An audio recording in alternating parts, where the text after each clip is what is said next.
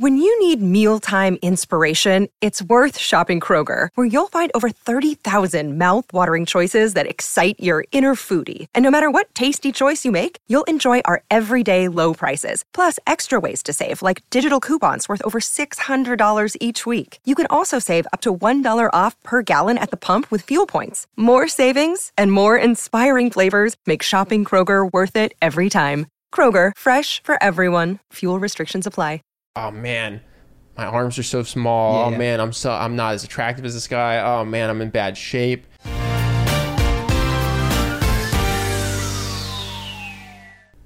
What's up, everybody? Today we're talking to a viewer and listener who is calling in to talk about Black Lives Matter and all the stuff that's happening in the world today.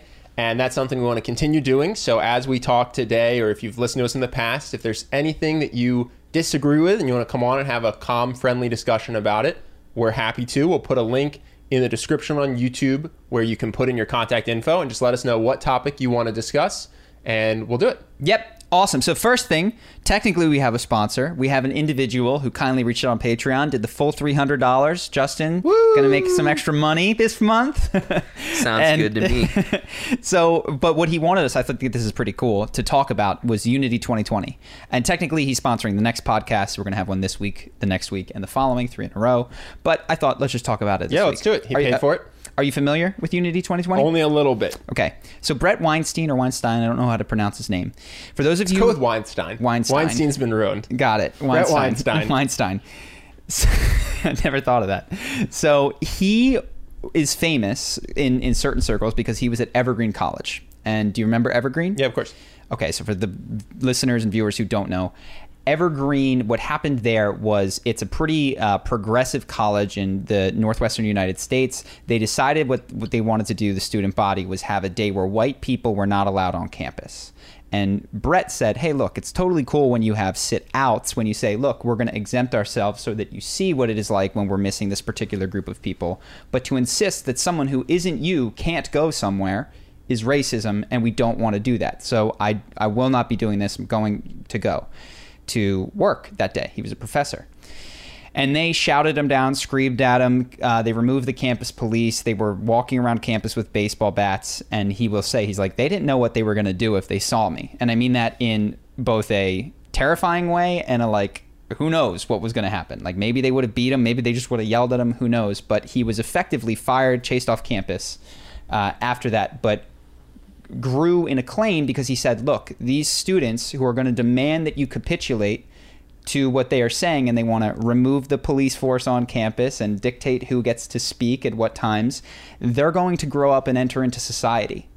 And what you are seeing is that has in fact happened, where this mindset has started to permeate various organizations in our culture. And you can argue whether you like it or don't, but he was prescient in that. He said, like, look, these people are going to grow up and this ideology isn't going away.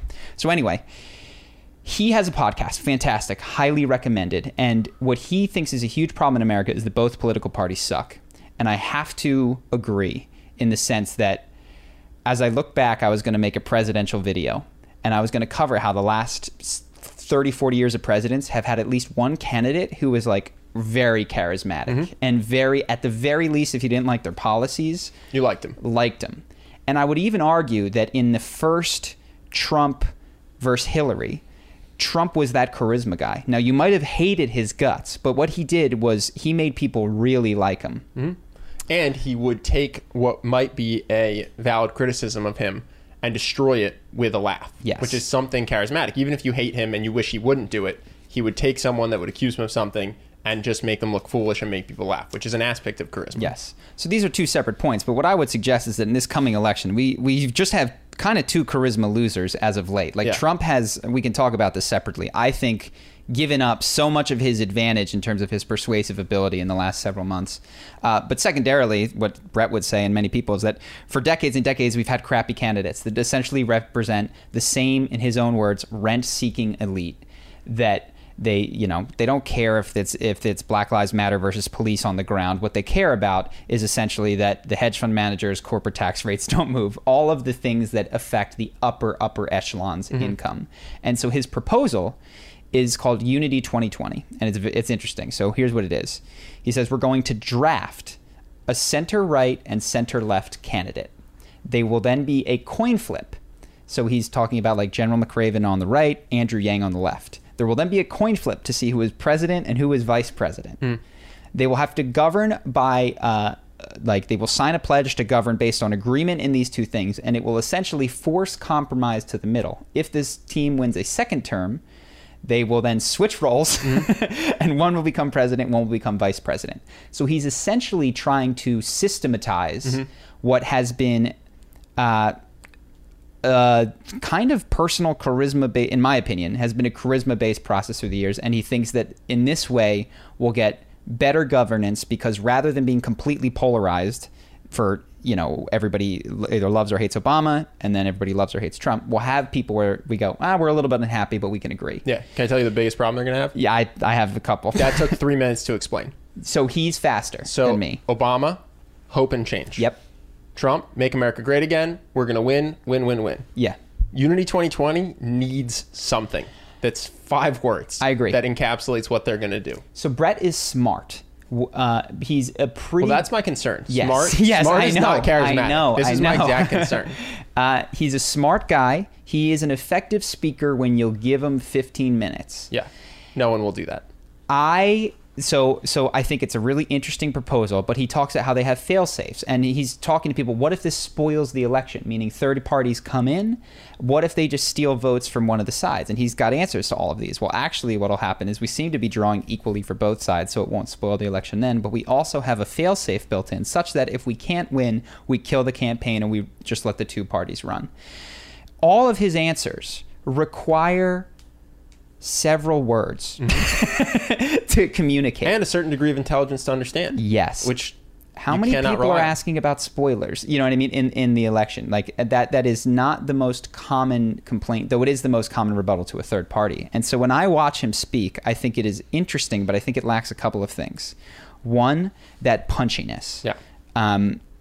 I really do think it lacks an ability to quickly and viscerally communicate. Secondarily, by design, the system has taken the humanity out of the candidates in the sense that when you voted for Donald Trump or voted for Hillary Clinton, you were voting for that person, or at least against the other person. Yeah, you're voting for Bill Clinton in 1992 because of the eye contact he gave the woman in the audience when he talked specifically about her issue. You know what I mean? You don't want to vote for an AI machine at the extreme. And what he's done is select people who, I don't know about McRaven because I've never seen him, but Andrew Yang is not charismatic. Andrew Yang had the same outside chance that Donald Trump had and did nothing with it. Oh, yeah. This isn't a comment at all on his policies. This is to say that he does not have the personal bravado to galvanize a base. I'll actually go further. I think his policies would have lent themselves well to a Trump-esque victory. Yes. Which is to say, if he had charisma, I actually think the stuff he does believe could have unseated Biden and Bernie and won the primary. Especially given what happened with the pandemic, which we didn't see coming. But he never really edged above 1 or 2%. And so I'm being critical of Unity 2020 right now, even though it was sponsored. But these are my honest feelings on it. I think it is an idea that, if affected, would be a good idea. Yeah. I think that it has some issues getting off the ground in terms of being truly baked up by an academic.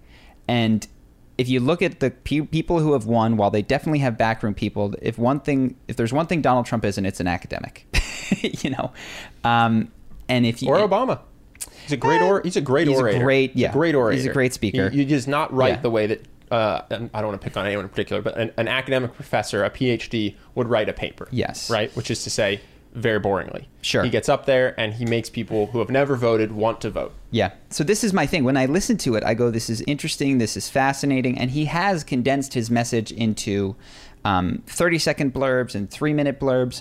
But it's still, and he can call it unity, but it doesn't. Donald Trump had one message: build the wall, win, win, win. I mean, I guess America two great messages. Again. Make America great. But they were all so. Just 4 words. Yeah. Fits on a hat. They were so tightly compacted. Hope and change. It fits on a hat. Yes. And I'm not suggesting that what he's missing is a slogan. I'm suggesting... he's missing the person that's going to come up with the slogan and then deliver it in a way that galvanizes an audience to a standing ovation. Well, what Donald Trump completely lacked was specificity. And where this started was specificity. Yeah. Question, because I know you really don't like doing projects. If Eric, I might. If Eric Weinstein hit you up and said, Brett, his brother's Eric, but yeah. Oh, if Brett Weinstein hit you up and said, we want you involved in Unity 2020, would you do it? 100%. Yeah? Yeah. I don't think I could help. I Really? think I could help. I don't think I could cross the finish line. And I hate to be I think that... Because you think their odds are so low? Because I know at one point you said you thought you could have won Hillary. Who is it? So you need an individual. I think you need to. You absolutely need a person. And I don't think that what you can do is we have a replaceable role where we will coin flip. Donald Trump could not have been anyone else who said build the wall. Can you imagine if him and Pence coin flipped? Yeah, I mean, it couldn't have happened. Biden couldn't have been Obama. Yeah. You know what I mean? Like that. The only way that Biden is in it is by barely showing up today. And being associated with Obama. Yes, and his association with Obama and allowing Donald Trump to dig his own grave. Yeah. But I want to talk about Biden next, but let's do Unity 2020. So let's stick on Unity 2020. So my feeling is that this would be a really cool, fascinating, I like it, I'm encouraging of it, I want it to go forward, and I think all of you guys should go check it out. Because if I'm wrong and this does have legs, get out there and get on it. I think it's a fascinating project. If anyone knows anyone involved in Unity 2020, convince them to talk to Charlie. I don't think that I feel like I'm a hater at this point. I'm not a hater. I'm just a doubter at this point. And I'm a doubter because the very structure of it takes out that personal connection, which in my opinion, and I might make a video on this, has driven the outcome of elections since the advent of television. I agree. So I might actually, we'll see. I haven't done a video in a while, but I'm considering going back basically to JFK and looking at every single election and talking about the moments that made or broke that election. I can only remember about Clinton-ish. I was born in 87. I remember kind of Clinton too, but I remember Bush. I remember that he managed to make John Kerry's change of opinion in the face of new data flip-flopping. Yeah. It's like he changed his mind. Well, he did two things. Flip-flopping. Right? John Kerry was a flip-flopper because he incorporated new data and changed his mind. And then also, didn't he make John Kerry's military service somehow a bad thing? He made the Swift boat thing a bad thing, which is just, he was in Vietnam, dude. He came back and then he criticized Vietnam, which is like he fought and then came back and said there was a problem, which is one of the most noble positions one could have had. Bush ducked Vietnam, right? He didn't fight? He went to the National Guard, which is to say, my gosh, if there was an open venue to like make this point your own, and I think Kerry totally blew it. We can look back at Gore, Bush, and that one was obviously so close. So I don't mean to say that charisma guarantees or is the only thing, but it certainly is a major factor in, I think, a lot of these elections. And Donald Trump came in and showed that it looked like money. If you looked for a while, it looked like money was the thing, because if you can also chart spend on campaign, and it correlates really with who wins until Donald Trump. He spent a little bit more than a third of what Hillary spent. And cleaned up electorally. Now, people will shoot back that he didn't win the popular vote. And that's kind of like saying, we're playing chess and you try to hop me in a checkers way. I'm like, you can't do that. Everyone knew the rules of the game was electoral. Yeah. He crushed her electorally. Well, separately, I'm not even sure I support the Electoral College. Me neither. But if you're playing chess and you're complaining that the rules aren't the same. I agree. I'm just saying that might have been something that made sense in the past and we should probably get rid of. He would have, I think, campaigned very differently. Sure. If that was the case. But in any event, so what I think is fundamentally missing from Unity 2020, I mean, you're taking someone who couldn't do it. Andrew Yang is a top candidate, which I think he's got really interesting, great ideas. He seems like a reasonable dude, but he at the very least needs some coaching or training. And I'm not even sure if coaching or training can do it, because when I look back at the absolute superstar charismatic candidates, which in my opinion over the last 30 years are Clinton, Obama, and Trump, like him or hate him. And JFK. Well, I said 30 years. Oh, okay. I don't know enough about those guys. I'm just going to the people that I saw as I was growing up. I don't think anyone taught them. I think that their life shaped them into these beasts who could stand up there and just had it. So yeah, maybe I'm the guy that has a hammer and everything looks like a nail. That's how I treat charisma. But that is a huge thing that I think is missing from this systemic way of approaching the election. I don't think that you're a hammer, because if we were talking about tech CEOs, I don't think you'd be saying the most charismatic tech CEO is the most likely No, person to make no, $1 billion no. company. You'd go, no, it's whoever's going to be. Oh, by the way, if anyone wants $1 billion idea, come up with the next TikTok that's not Chinese malware. 'Cause they're going to ban TikTok at some point in the U.S. and it's just begging for an identical app. So I know they're working on one right now. Are they? Yeah, a startup by a bunch of YouTubers. Yeah. Like Ryan Higa's a part of it. It's called, No kidding. I don't know if I should plug it because it's not really, but it's called Tacos. They're coming out with it. But Tacos. it's- dude, they're going to ban Taco, TikTok. T-A-K. Do you think they will? Yeah, TikTok is spyware for China. They're eventually going to ban it. There's clearly a demand for it. There was Vine, then there's TikTok. If someone wants a free $1 billion, go make the next TikTok. I have a suggestion. Be there when it's banned. Would you like to, and you can say no, would you like to on the podcast when we make predictions about the future, set up a prediction spreadsheet, put money and a date on things just so we can track Sure. our things? And we could do $10. You know what I mean? Sure. Like, so let's get a date. Next 12 months. Next 12 months. Yep. Okay. No and TikTok. I think you deserve odds. Now, I guess I have to pay you. Who has to pay you? Because I don't want to take necessarily. I'll take the other side. For shoots and giggles, I'll take the other side. What odds do you want? I think you deserve better than 50-50 or 1-to-1 odds. Justin, what do you think? What are the odds TikTok gets banned in the U.S.? I think it's in the pretty next 12 high. months? Oh, you to think? be Okay, then honest. screw it. We'll do 1-to-1 Even odds. odds? All right. $10. $10. $10. So $10 next 12 months. Yep. Justin, if you don't mind, sorry to add more to your job. Set an alarm. Yeah. Will you set up a spreadsheet and we'll track predictions? So Yeah. and July we'll do 15th this for the election as July well. 15th, 2021. We'll do this for Set the a- election. Set a reminder. As we get closer. I need to dig into this. So let's talk charisma in this current presidential election. Sure. Can we talk about the phantom of Joe Biden that's running for president? It's hilarious. Dude, it's July. Do you remember how much we heard about Trump and how I often remember. he was on TV for, I think it was 18 months So he prior started to... the previous summer. So this would be like last year's summer. and he started getting aggressive coverage once the primary started, So right? we made our So first video about him after several requests Yep. in like January. Trump, and he was on TV every day. It's- all over yes. TV. It's July. Yeah. Election is a couple months away. You do not see Joe Biden on TV. You And do it's- not hear about him. He pops up on the Breakfast Club, Yep. says, "You ain't black if you vote for Trump." Get that. And then disappears for a little bit. Then he comes out with what I thought was a cool plan. I didn't really understand it fully about making clean energy infrastructure. And he comes out, he announces it, and then he's gone. It's like whack-a-mole. Yeah, like he yeah. will not stay out long enough for Trump to hit him. Yes. He just... It's fascinating. So I think I've it's- not seen a presidential election like this. What's crazy is I think it's the right strategy given who he is Mm-hmm. for like his handlers to keep him out of the limelight because what has happened right now is that you could call it Donald Trump is dealing with a pandemic that I would say most people, maybe not everybody, but is some of the people in the middle are feeling that he's handling poorly. So some of the votes that he could have gotten, I think, are being his lost. base is still behind him. Yeah. If he's got a mask, masks are cool. If he doesn't, masks yeah. aren't cool. But some of the people that could go either that's way or 40% might of the show country. up. Yeah. There's the 60% of the country is not convinced he's handling Corona well. And I think where he does well, if you look at him, is when he's on offense. And so if you look at 2016, what he did was just he went down the line of Republican candidates and then Hillary and picked a target and knocked him out. He's Conor McGregor. He's like, he just puts Jeb his hand. Is weak, Jeb is weak. Yeah. Jeb is weak. Little Marco, little Marco, little Marco. Crooked Ted? Is that what it Lion was? Ted. Lion Lion Ted, Crooked Hillary. Oh, yeah, okay. Lion Ted, Yeah. Lion Ted, Lion Ted. And he just picks on you one at a time. Yep. And now he has to defend his own actions now. Yes, he's on defense one, and Joe Biden isn't coming out long enough for him to say much. So Yep. Sleepy Joe isn't as interesting when Joe Biden hasn't been seen for weeks. Yeah, I told you this. Do you think that they will use the coronavirus to prevent presidential debates so that Biden doesn't have to face Trump one-on-one? I would say no. You don't think they'll be able to do it? Do you think if the Democratic Party could, they would? Yes. Okay. So we agree debates are to Joe Biden's detriment.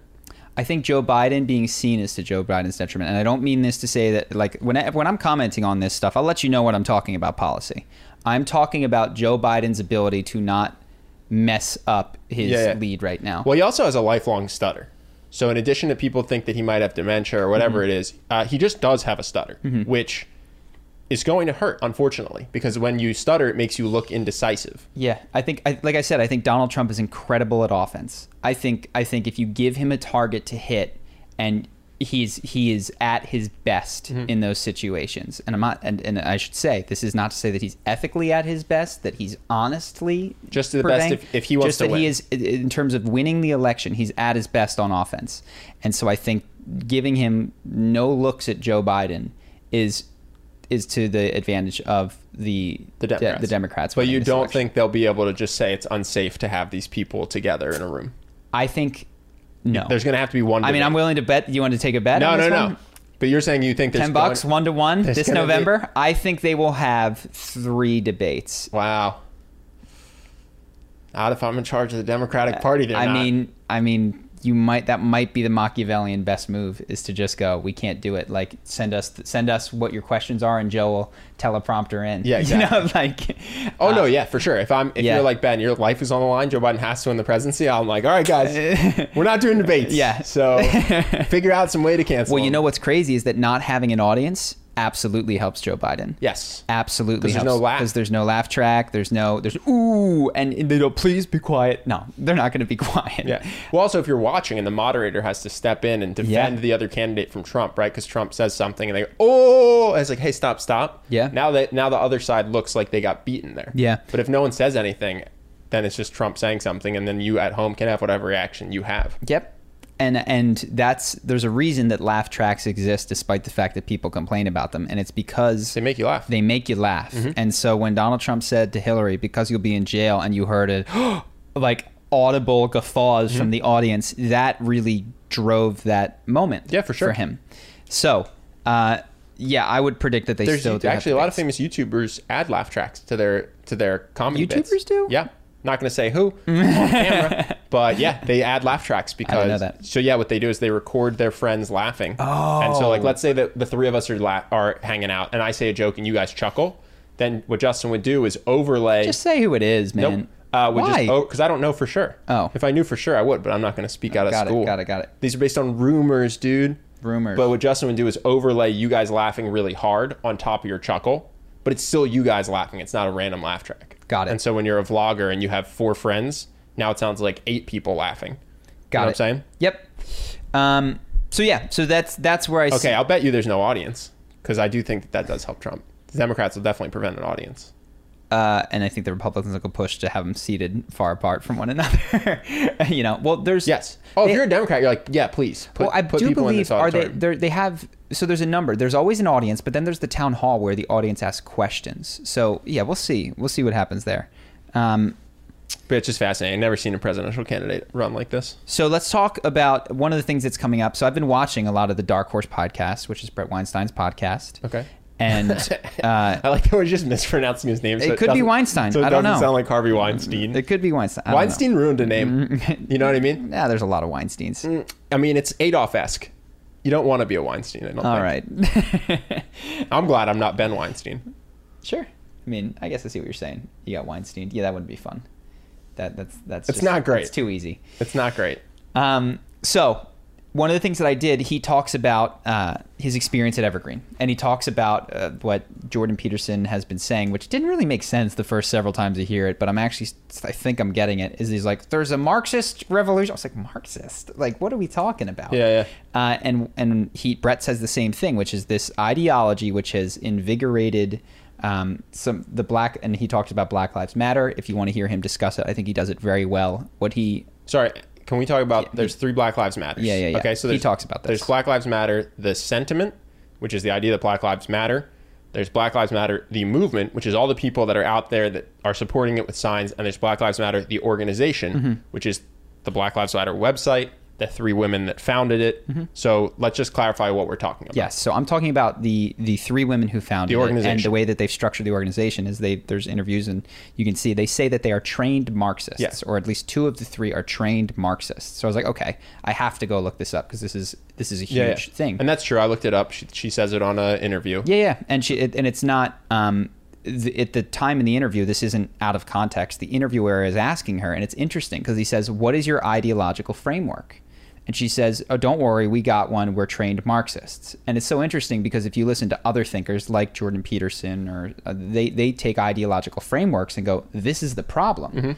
And so I'm not saying that ideology is the problem, but it's very interesting that even from a base of like, should you be operating from a set of presuppositions about a book that was written in the 1850s or whatever, or shouldn't you?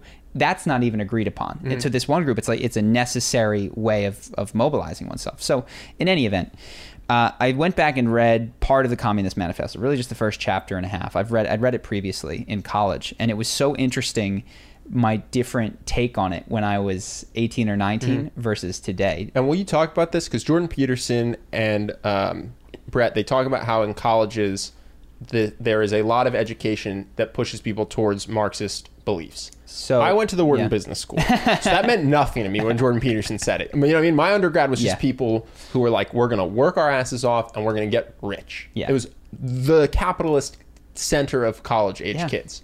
So it meant nothing to me. So can you, I guess for anyone else who didn't go to a college like this, kind of help, what do they mean when they say universities are promoting Marxist beliefs, or that college kids believe in Marxist values? So what I would say, my experience was that I was being let in on a secret of how the world worked, and everybody was wrong. So when I grew up, it was like work hard, get ahead.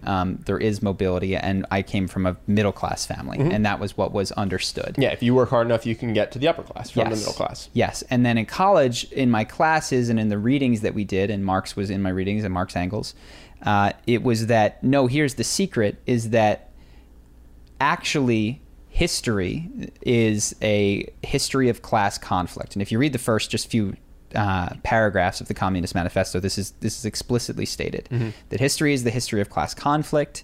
And I was a philosophy major. I think this is true of a lot of arts majors because their professors often believe this. And it wasn't like forced that you like had to be a card-carrying communist. But I then studied abroad in Costa Rica. And the way that history is taught in Costa Rica is very different than the way that history is taught in America. And I was like, oh my gosh, wow, this is different. And that further sowed doubt appropriately into my mind about everything that I was taught in high school.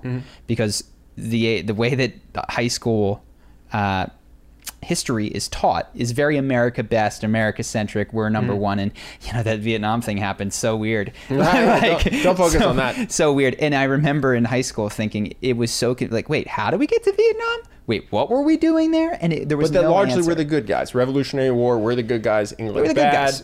We're fighting against the World War I, World War II, we're the good guys. Everyone else that we're against is bad. Cold War, we're the good guys. Russia's bad. So when you're in the U.S., always number one, always the good guys. And there was two main threads. One, the U.S. is actually the bad guy. Yep. Which I think is worth exploring. That's from Costa Rica. That's from living in Costa Rica. A lot of Costa Rica, and also philosophy major, imperialism, looking into that. But Costa Rica influenced that. And the second is that it's the U.S., when we talk about it as the bad guys, is actually it's Dick Cheney. Just imagine Dick Cheney characterized as the... Not the people, but the government. This isn't what you believe. The guy who is relations to a contracting firm, so he starts a war so that he can get profits from that and take oil and natural resources from people. And by the way, not because that's what anyone would do in that position, but because Dick Cheney is uniquely and specially morally bankrupt in a way that surely none of us are. Yes. And so when I was rereading when I read the Communist Manifesto the first time,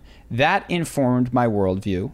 And I think it was a great balance to that America-centric first, we're the good guys, you know, we have all these resources because of our inherent virtue. It was an excellent balance and check to that.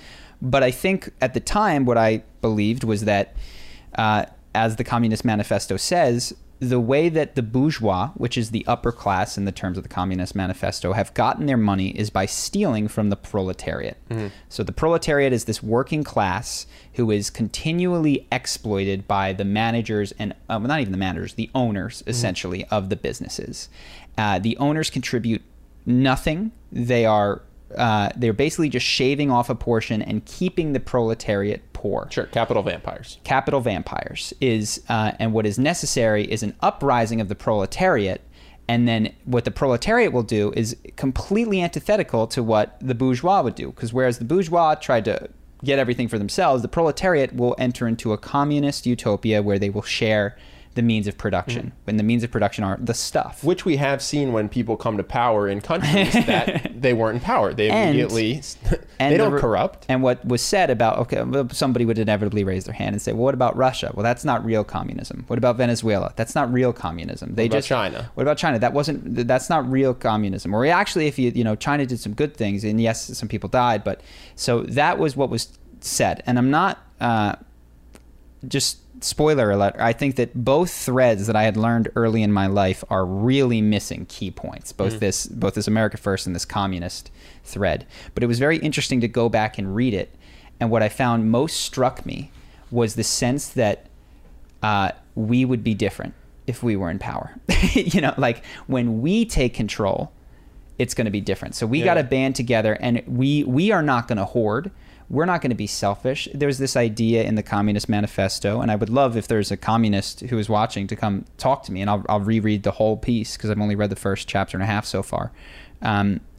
That private property only exists for the bourgeois. It does not exist for the proletariat. And I'm going, wait a second. Like, how will, like, I didn't understand this point. Like, aren't you wearing clothing that if somebody took from you, that would be theft? Yeah. Don't you have an abode that you go back to that if somebody walked inside, that would be trespassing? Well, I'll do you one better, not to beat a dead horse. Don't you have more money than 99% of the world, yet you do not? Well, sorry, this is I'm thinking of at the time that Marx was writing. At the time that Marx was writing, this is very different. Okay. I actually think we've made massive strides, and so this is another thread that was said. So why didn't this predicted revolution of the proletariat happen? And what communists often say or believe is that the capitalists, one, invented propaganda. So they invented mass media, consumerism to keep them dumb, pit them against each other, and also made a few concessions like the 8-hour workday and no children will have to work. They made a few concessions to the proletariat. But essentially, the view that the communist has is of two opposing forces which are intrinsically different. And this is my biggest gripe. You have the bad bourgeois and the good proletariat. And in the biggest breakthrough that I've had in the last 5 years of my life is that the line between good and evil exists in the hearts of every man, which is to say me and you, if you're listening. Like, me exploits someone, takes advantage of someone to your own benefit. If you want to solve the exploitation in the world, which does occur from some rent seekers to some proletariat, you have to first figure out how to stop yourself from exploiting someone else. Because if you can't figure out how to stop yourself, you're in no position to help anyone else make those sacrifices. And if you got power, you would do exactly what the people in power do. Yes. You can only exploit on this tiny little level, but if you had power and you had this your own mentality magnified, you would not be the benevolent God that you imagine yourself to be. You would be the amount that you exploit would just scale with your power. Yes. So anyway, it was just interesting to read. You read it. I've talked a lot. What did you read a piece of it at least? Well, my general sense with this stuff is it's fascinating to me how someone will leave a guillotine outside of the house of Jeff Bezos, and they probably ordered that guillotine on Amazon. Like, when I know they built it. I'm being facetious. But the point being this idea that, the people who are wealthy have stolen it from us. It's like, actually, that wealth comes from your decision to support what they created every single day. If you want to take all of Jeff Bezos' money away, literally just stop using Amazon. If every single human stopped using Amazon, the stock price would plummet to zero, and he would have no wealth, or whatever little wealth. Most of his wealth is stock. But people like what he created, and I don't think they realize that he had to create it. Like, if there were not Jeff Bezos, if you swapped him out from day one with a random person from a lottery, right, Amazon wouldn't be what it is today. It would have failed, or maybe at best case scenario sell some books. Which is to say, if you like what Amazon gives you, you have to give some of that credit to Jeff Bezos for making it. And I see a lot of people tend to hate on the thing, or hate on the person, but get as much value as they can from the thing they created. Sure. You know what I mean? Yeah. And we've mentioned this before, but I think one of the things that gets me about America in particular is where we draw the line in terms of... This is going to be my second point. I'm glad you brought it up. So go ahead. No, go ahead. There's a common thread, and people have talked, millionaires shouldn't exist, and then some people are like, billionaires shouldn't exist. The amount of wealth that they think is too much for any individual to have is more than they have. Yeah, always. Always. But what they fail to recognize, and the 1% has got it, but if you look at the world, many of the people making these claims are top 5%, if not top 1% of financial advantage, which is to say that they had a roof over their heads growing up, clean water, earned more than $2 a day, which so puts them $2 a day, which puts them in the top half of people. And so the idea that despite that they're in the top 5%, that they can look to people who have more and insist that they give, but not do that same reflection on themselves, because what they'd find in themselves is, well, I'm barely making ends meet. And it's like, well, wait a second. Is it possible, and I know this sounds crazy, that millionaires feel the same way?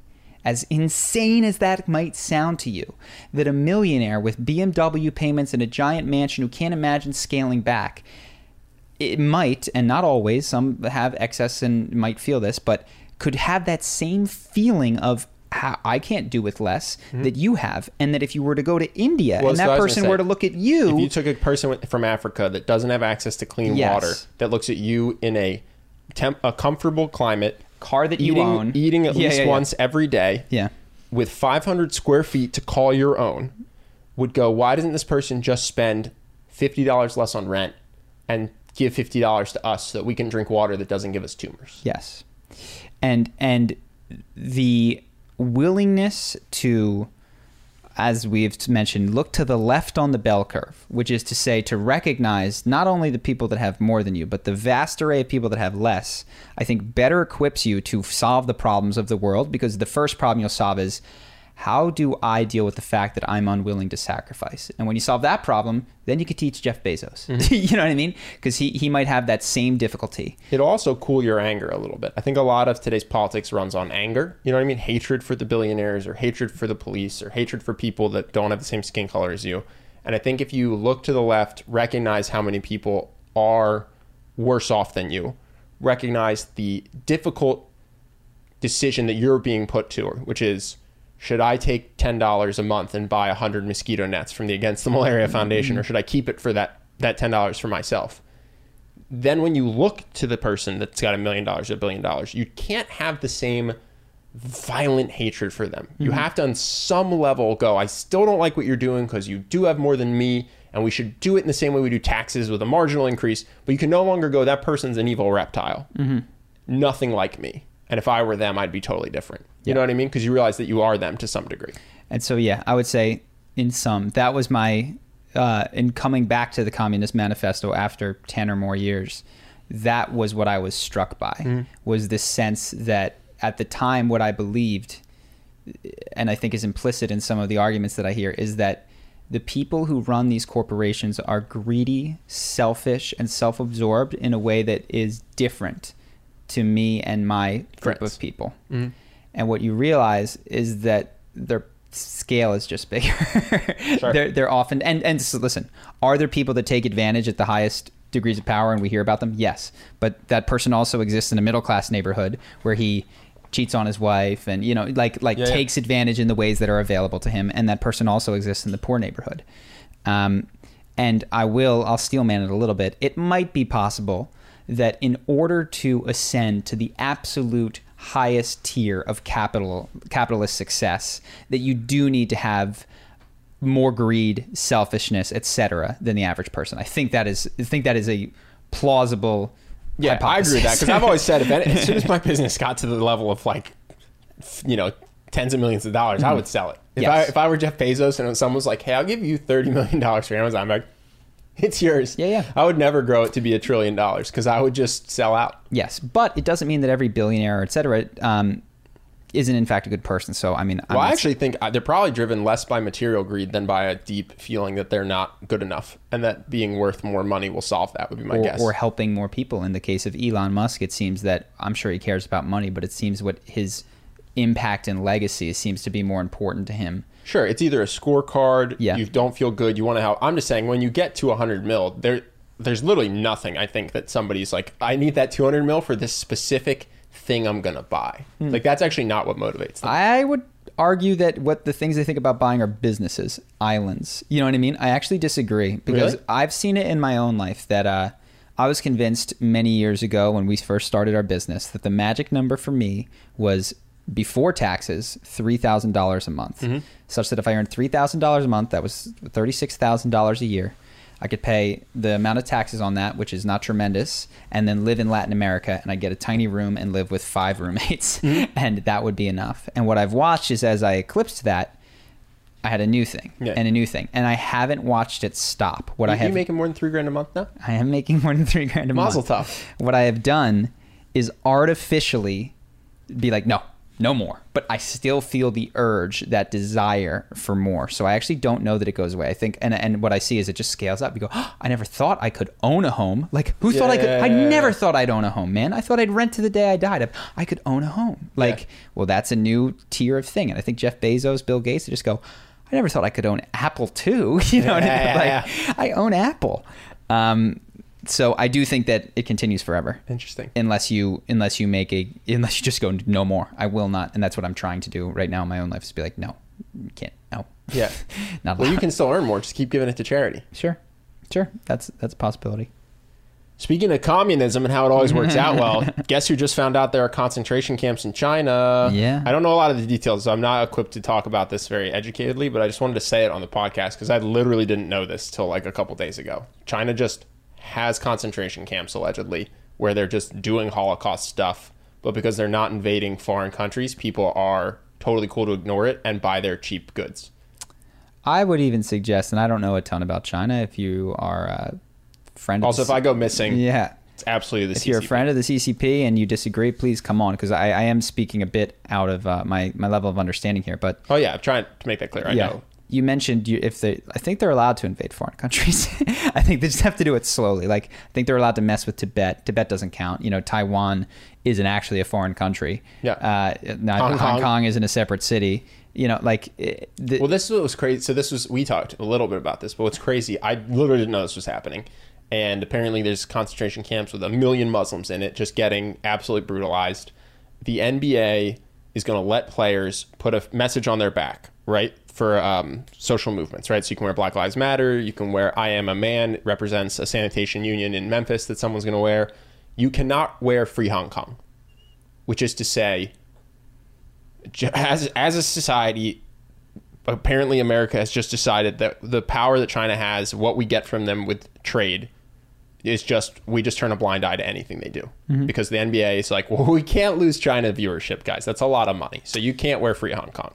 What it exposes is that the driving force behind, I think, ethics, at least as practiced by corporations and I think by people as well, is economic, in the sense that, yeah, sure, like, is this one socially viable? Like, the second that Black Lives Matter became not economically defensible, the NBA would not let people put it on their back. You know, like, as soon as that flipped on them. Well, the criticism to Nike is the opposite, that Nike basically tries to use Black Lives Matter to make more money. Sure.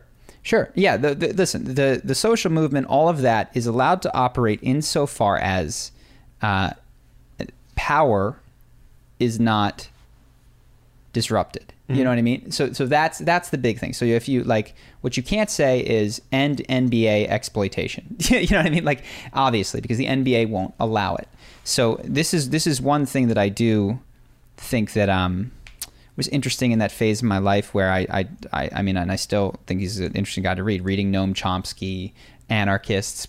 I guess he's a syndical-anarchist. He's got a strange title for himself, but if you think you're making progress and it's coming easy, you're probably not making progress against the actual structure of power. Is kind of his point. You know what I mean? Like, if you're proud, and maybe you could argue that this Black Lives Matter thing hasn't come easy, in which case, okay, maybe there has been a shift. But I don't know. Can you raise the corporate tax rate on your back? Can you, like, hedge fund managers should pay more than 15% on capital gains. Capital gains should be like, taxed as income. I don't think that the NBA vetted the things that they would be allowed to have. And yeah, China's not in there. Raising corporate tax rate isn't on there.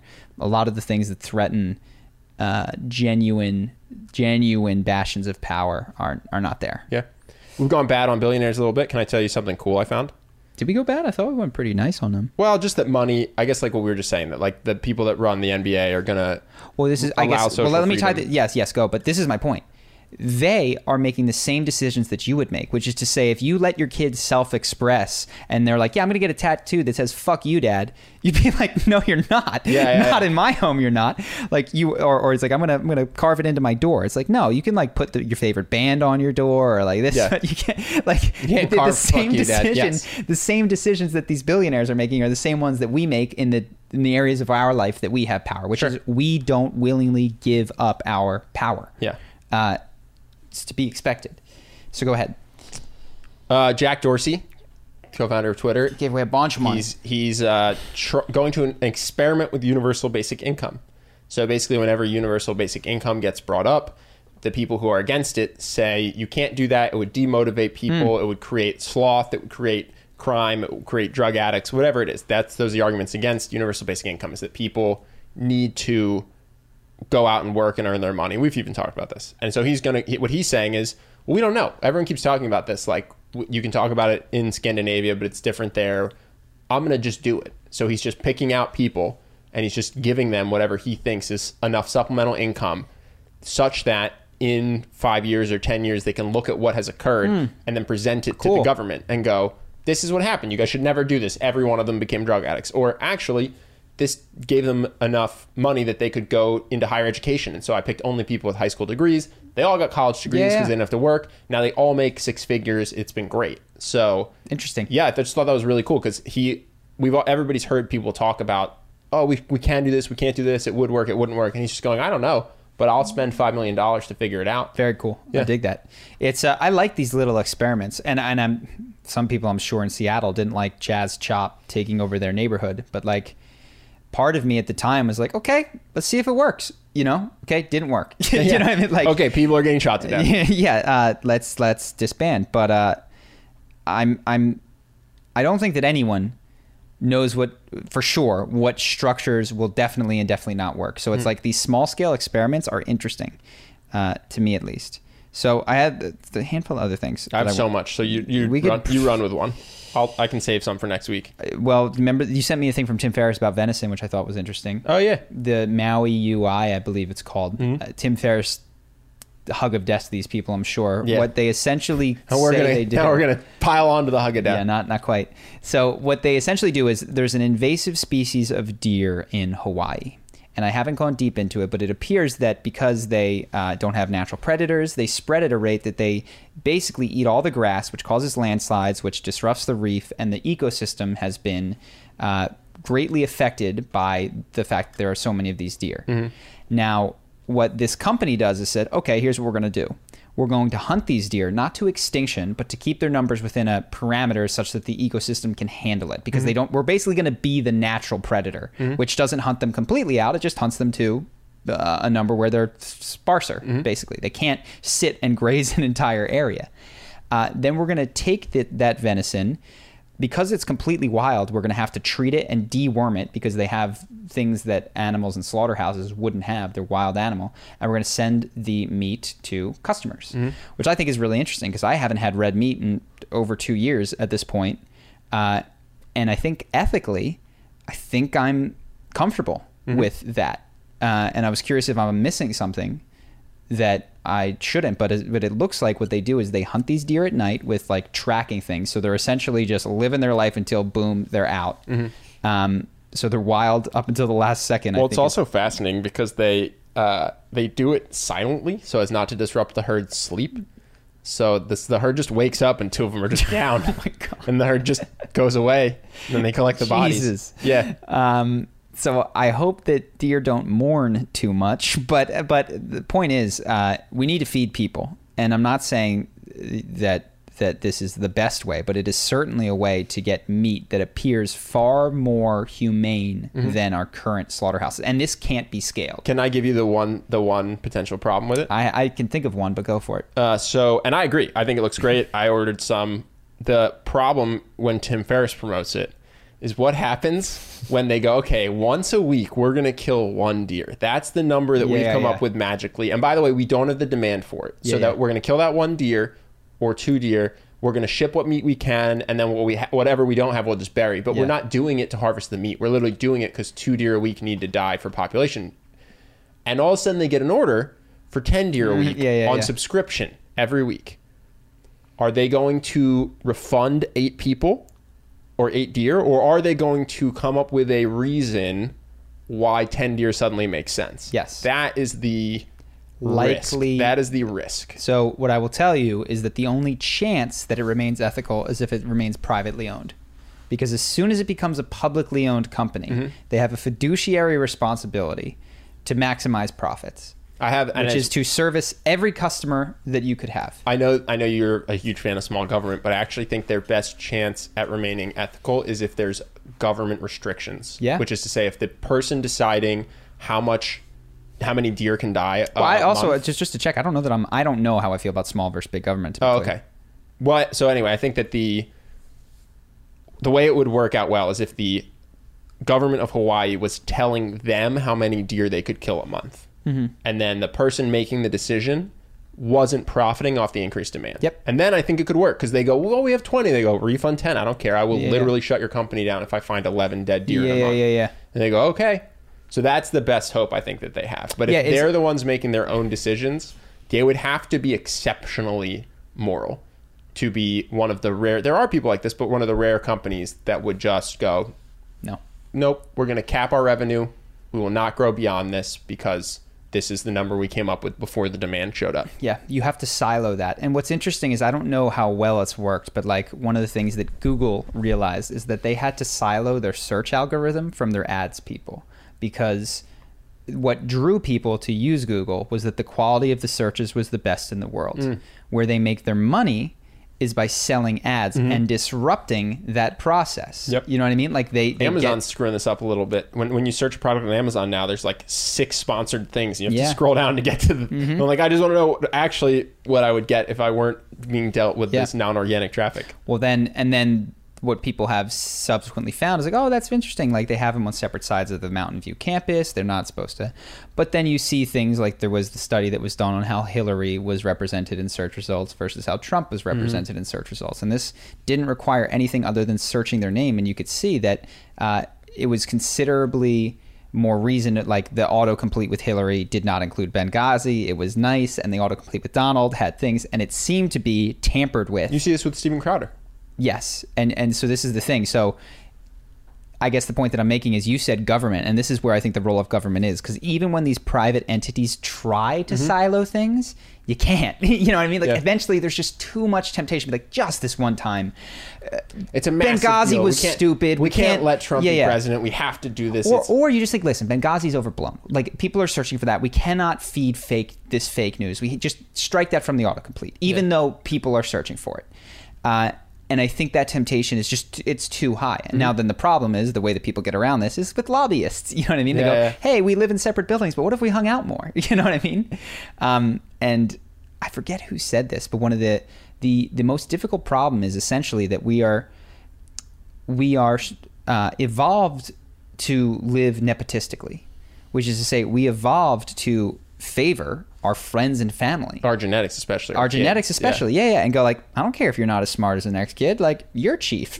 Like, I don't care if this isn't ethical. Like, you're going to do this. So what we're bumping up against is the fact that we have an innate evolutionary desire to connect with our lobbyist buddy and do him a favor and do all of his things. If Hawaii's government is determining that number, you honeypot the Hawaiian government. You send in your sexy, whatever they're attracted to, that's... Hey, you want to get lunch? And I want to talk about this deer cap thing. Yes. And so what you're struggling with is this evolved, innate desire to treat those who you know better than strangers, which is appropriate. Except you're also making decisions for tens of millions of people in some cases. And it's like, how do you handle that? It's not obvious. You know, you try to keep people separate, but they're like, no, we'll just make buddies. Yeah. But no, I like that deer thing. It seemed cool. Yeah. You had one? Oh, yeah, I have so much. Let me pull up the list. Oh, so Henner Gracie. You want to talk about Henner Gracie? My goodness. So this is going to be potentially contentious, but Henner Gracie's a guy I follow because he's incredible at jiu-jitsu. He's incredible at teaching jiu-jitsu, okay? We should link to some videos, Justin, if you don't mind. Do Henner wrestling an NFL or jiu-jitsuing an NFL player. Do Henner... Henner Korean Zombie is fascinating. Henner Korean Zombie is a black belt in jiu-jitsu and a professional UFC fighter. And Henner just gets to toy with him. And do the one where I think Henner uses no arms. Do the one where Henner ties an arm behind his back. He can beat two people with one arm. He goes two on one. He goes 2-on-1, and he has one arm. I think it's two black belts. Anyway, Henner Gracie is a amazing person to watch if you like jiu-jitsu. Yeah. Unreal. But go ahead. So separately, what he does is he teaches police how to grapple so that they don't have to rely on their guns or beating people with batons, and they can instead, in his words, subdue people non-violently without hurting them. Okay? So the NYPD police reform bill criminalizes what he calls non-violent control tactics. Those are his words. And this is a problem because lawmakers they don't understand what they're legislating about, basically. So this came out because some people were being choked to death or were dying because their diaphragm was being crushed. And so in an attempt to prevent that, basically what they criminalized a lot of things. Some maybe should be criminalized, but one of them was any pressure on the diaphragm. Mm-hmm. If you do jiu-jitsu or you do MMA, you know that some of the best control techniques is side control, full mount, and knee on belly, which is to say you can, without hurting someone, control them in that position for an extended period of time, and then when you get up, they'll be unharmed. Mm-hmm. Versus punching them in the head till they're unconscious so that tasing them. Right? And so what he's saying is in an effort to prevent these things that may or may not be too aggressive, they have also made illegal these nonviolent safe control tactics. And so now if you're the NYPD and someone is running, instead of tackling them and getting in full mount to control them, you basically have to tase them or shoot them in the leg or let them go. Yeah. And I don't think that citizens in New York want you to just let violent criminals escape if they're faster than you. Yeah. And it's interesting because, the people doing the laws, they don't know jiu-jitsu and they've never been police and probably they've never been criminals. Mm-hmm. And so they have no idea what's on. Certainly not running criminals. Yeah. Not sure. the kind. Not the kind of criminals that get arrested. Yeah, not the kind that run away. And so, I just think it's interesting because I could imagine at a high level that is a real problem, which is to say you have legislators making restrictions for police without having ever been on either side of being a police officer. They've never been in a physical altercation in their life. And I've only done a little bit of jiu-jitsu, but I've had a knee on my belly. I've put a knee on someone's belly. I've been choked. I've done all of these things. And I'm pretty sure in jiu-jitsu studios across America and the world, every single day, these techniques are practiced in safe ways. Mm-hmm. Now, that doesn't mean you would want a knee on belly for 5 minutes. And I mean, quite frankly, that's not a reasonable way to control someone in jiu-jitsu anyway. Like, knee on belly is oftentimes a intermediate place that one... Sure. Well, let's say side control. Which is something you could do for 10 safe. You could do for 10 minutes. You could restrict someone with no weapons for 10 minutes and they would be fine. And the other thing is I think it's confused mount with diaphragm crushing. So mount is a position where somebody is laying down either face down or on their back and you are basically sitting on their belly button. Now, you can be in this position and you could imagine if your knees are on the ground, you don't have to put weight on their belly button. Or you could, depending on how that situation flows and moves. How they move, basically. How they move is going to dictate where you put your weight. So it seems to me that we talk about this. We had a conversation today that we'll put up after all of this. You had correctly pointed out that if you misdiagnose the problem, your solution will make things worse in many cases. This is a misdiagnosis of the problem. If Henner is to be believed. With my very limited jiu-jitsu knowledge and having well, the question I have for the legislators is what remains? So just put yourself in this position. Yeah. Someone has just robbed someone at gunpoint or someone has shot someone in the leg and is running away and I have tackled them. Now that I cannot do side control, full mount, knee on belly, what am I to do? You can still hit someone with a baton. I can hit them with a baton. I can tase them. I can shoot them with a gun. What other control mechanisms do I have left? And I think that's not something that they've thought about. And instead they just see someone will die from something and they go, okay, we're going to ban that and we're going to ban anything that looks like it. Yeah.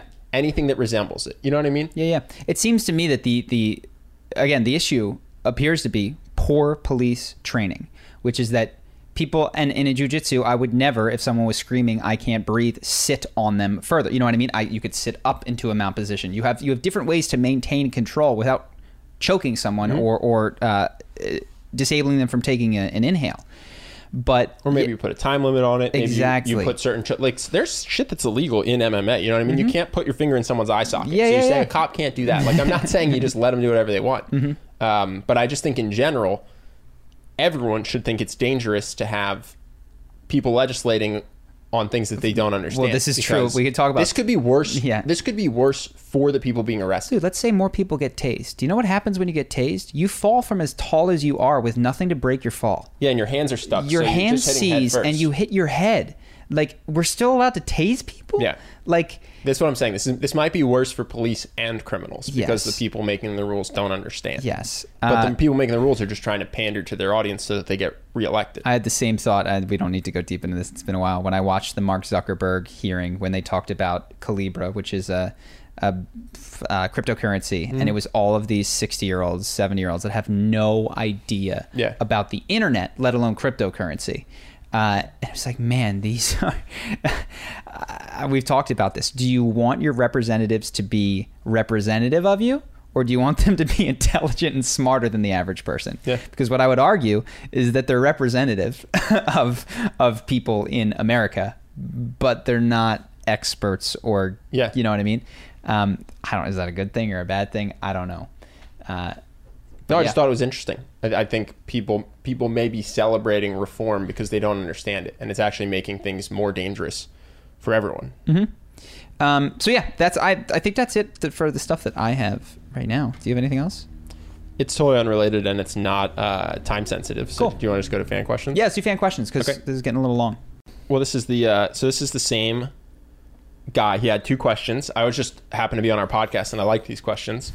So first of all, amazing podcast. Thank you, sir. Thanks. I have a question. Is wealth a zero-sum game? With wealth disparity increasing, do you believe we are heading into a cliche dystopian future where a few corporations control everything? I think it's obvious that wealth is not a zero-sum game because there would be as much wealth as there was on day one of the planet Earth as there is today. Agreed. And clearly, there's more. If you're watching this podcast via the internet, wealth is not a zero-sum game. And no matter how poor you are today, even if you're the bottom 1% in America, food is easier to access for you than the bottom 1% of America from, let's say, 1800. Yeah. Still sucks. You can buy it. You don't want to have to you don't kill want to be it. the bottom 1%. You can buy it. But yes, like a rising tide has raised all ships, in my opinion, and I think wealth is not a zero-sum game. Sure, maybe despite not. the fact. And by the way, I think that the wealth gap could increase to a level it's never been at before, but still the lowest level of poverty would be better than the lowest level of poverty in the past, which is to say, even with the disparity increasing, wealth isn't a zero-sum game and people are benefiting from the wealth of society. But what I would say in that case is that the human element of frustration could make that a worse society because wealth inequality is what drives. You could be happier while you starve to death. Yeah. No doubt. So what was the second part of the question? Definitely not a zero-sum game. Are we heading to a dystopian future where a few corporations control the world? Are we not there? I'm confused. I don't know. I mean, remove dystopian, right? No value judgment. No value judgment. Are we heading to a world where a small amount of corporations control the world? So I'm going to try to... I don't know the answer to this question, but I'll look at the arc of history. The arc of history is that there was no centralized power. There was just individual tribes and power games fighting against nature and each other. And what has happened is then a government formed and it consolidated power, and then it formed a business. And it seems that power has tended, at least since the early days, to consolidate. Yeah, even to some extent, the EU is not perfect, but like France and Germany used to just fight all the time. And now they haven't since World War II invaded each other. Well, the idea of the United Nations 10,000 years ago is insane. Yeah. That this group of people over such a vast continent would listen to a handful of people and follow their laws and cross when only the stop sign said you could is bonkers. Yeah. So I don't know that it's actually necessarily dystopian to say that power consolidates. Now, do I want Amazon running the world? No. I think what you want is power that answers more reactively to the populace over which it governs. And I think the problem with Amazon is that it's not one person, one vote. It's like, look, Amazon has done really well during the pandemic, which is to say the votes for Amazon are coming in, but that's not like society isn't improving as a result of Amazon's lot improving. And it could be that only 10% of Americans used Amazon, but Amazon grew in power. So what you want is not necessarily, it's not that consolidating power is bad. It's that consolidating power without a mechanism by which it is influenced from the governed is a problem. Sure. There's also a chance that we just head towards a VR AI-driven world where there's no more resource scarcity doesn't exist anymore, which is to say maybe a couple corporations would actually run the entire planet, but your own experience would be have as much serotonin as you like. An infinite resource society designed by yourself in your fleeting moments in reality prime before you just got back into VR. Which might be amazing. We might not even be in reality prime. Yeah, no. So my point is, that's my point. We might be there right now. Will power consolidate? Like, absolutely. Will corporations play a bigger and bigger role? Will corporations have as much power as major governments? I think yes. All that's true. Oh, it's they already do. There's corporations that are far bigger than many governments. Yes. Like, will it be to your detriment? Maybe not. Maybe not. Yeah. So the dystopian is the only part that's a question. Yep. So it's another same person. I just thought it was a really good question. How do you eliminate comparison syndrome? You guys made a great point about some countries not even having hot showers. We take a lot for granted living in a first world country. I find myself feeling this on a wider scale, including possessions, appearance, lifestyle. I feel like if I owned a planet and everyone in my circle owned 5, I would feel inadequate. And I think that's a very common feeling, and I respect you for You're dead right. Well, you're dead right. I mean, but I respect the self-awareness, though. Yeah. And it's a great question. This is a great question, one that I still think about, work on. And I'm not at the bottom of it. I've made a handful of what I would describe as behavior level changes that help. And I think the behavioral changes are not to be thrown out, but they certainly don't do everything. So one is that I have limited my intake of an aspirational lifestyle that I know won't make me happy. So I don't have cable. And when I go home to my family's house, TLC might be on. You'll see the Kardashians. It's those realtor things where you're looking at these beautiful homes. And when I see those, I can be triggered into like, I want that. I want that. But in my normal life, I actually don't experience too much of that. Same thing with like amazing food channels that people like to watch. Like I try not to trigger myself into wanting more than I have. And one big thing is to get rid of cable. That'll help a ton because cable is TV shows to tell you what to want, filled with commercials that tell you what to want. Yeah. Well, even beyond that, you and I don't really consume Instagram. That's huge. So I don't see my friends, I'm sure, are posting crazy things of them with sports cars or whatever else it might be. I have no idea. I try very, very hard not to consume Instagram. Yeah. And if I used to follow things like fitness Instagram pages because I thought they would inspire me. And I used to follow professional surfers because I want to learn how to be a better surfer. And they made me feel bad such that I could have a good surf session, feel happy with my progress, watch it and go, I'm not there yet, and then not like myself. I have unfollowed every page that makes me feel a negative emotion. Yeah. So now that you put it that way, what I have to say is these behavioral changes are massive because when I compare myself to someone who hasn't done these, I'm at such an advantage. Like I don't want so many things that other people want. I used to look at these Instagram fitness people and go, oh man, my arms are so small. Man, I'm not as attractive as this guy. Oh man, I'm in bad shape. This person doesn't even look like this. This is a Photoshop photo of them oiled up with lighting. The last time you felt like that was probably God knows when. You haven't even seen anyone that was bigger than you in quarantine. Like No, exactly. Oh no, I'm probably the smallest arms I've had in a decade, and I just have no idea because I don't even go to the gym because it's closed. So I have shut down any media that makes me feel this negative comparison, which is mostly Instagram and TV. What's important to recognize is that is the job of media, because if you think of what media does, it's the way the economy runs is that it inspires you to feel a need, and you could say creates that need, and then sells you on it, and so you work to fulfill that need, which won't ultimately make you happy. So yeah, generally media is troubling. That doesn't solve the problem because you will still, and I've seen this in my own life, even though you will be better for not wanting the car and the clothes and the thing, you will find things that other people have that you want, attention that people receive, etc. And then this is where you get to the inner looking stuff. Can I share 2 other practices? So one, a gratitude journal for me, very, very helpful. There's 5-minute journal. We're not affiliated, but I think it's great. Eventually it wears out. I think all journaling at some point has diminishing returns, but that was super helpful for me because it forces you to be grateful every day for 3 things. And sometimes it's the best sales day you've had, but other days you're like, what am I grateful for? Oh, was sunny out today? Like you're forced to acknowledge small gratitudes. That was huge for me. And the other thing is look left on the bell curve, which is to say purposefully, and you can do this with phone reminders if you have to, like find times to watch about other people in the world, people that live in other places that don't have what you have, because in addition to blocking out Instagram and all the stuff that makes you look right at the more rich, more attractive people, if you remember how fortunate you are, no matter who you are, by looking at all the people who just haven't gotten it as good as you do, I find that was really helpful for me in making me just grateful to be wherever I was. You know what I mean? No matter where I was. So those are two habits that I thought were really good for this. Mm-hmm. Yeah, and all of those will make huge, huge, huge strides, like monumental in terms of saving you money and like stress, anxiety, ton of stress. That's what that is. That thing that you think is perfectionism or whatever, as you aspire to look like these people or have what they have, is just anxiety and unworthiness. It's finding a way to work itself out when you finally get to the gym. Yeah. But the comparison will still come up. And so I haven't rooted it out. It's not zero in my own life. I do think that the reason that I did emotional mastery is because I do think that so many of the answers to the questions that I have and that you have is look inside, look inside, look inside. And there's certain exercises that work better than others. And I'm still doing new ones and discovering, and the emotional mastery isn't intended to be a one-stop shop, but it is a really, really good start in my opinion. So it's brand new, it's updated. Check that out. But generally speaking, the thing that makes you compare and want more is the belief that you don't have enough and aren't enough. Mm-hmm. That is the core belief, that you're not enough exactly as you are.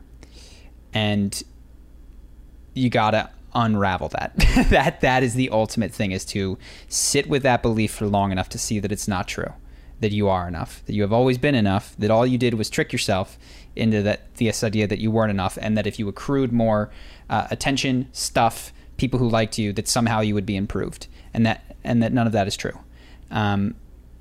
Getting that on a base level, project I'm still working on, and when adding modules to emotional mastery as I go. But one thing that has actually helped me, and you mentioned a handful of small things, is Russell Brand had a quote, because it's helpful to see people who actually still struggle with this despite having everything you think you want.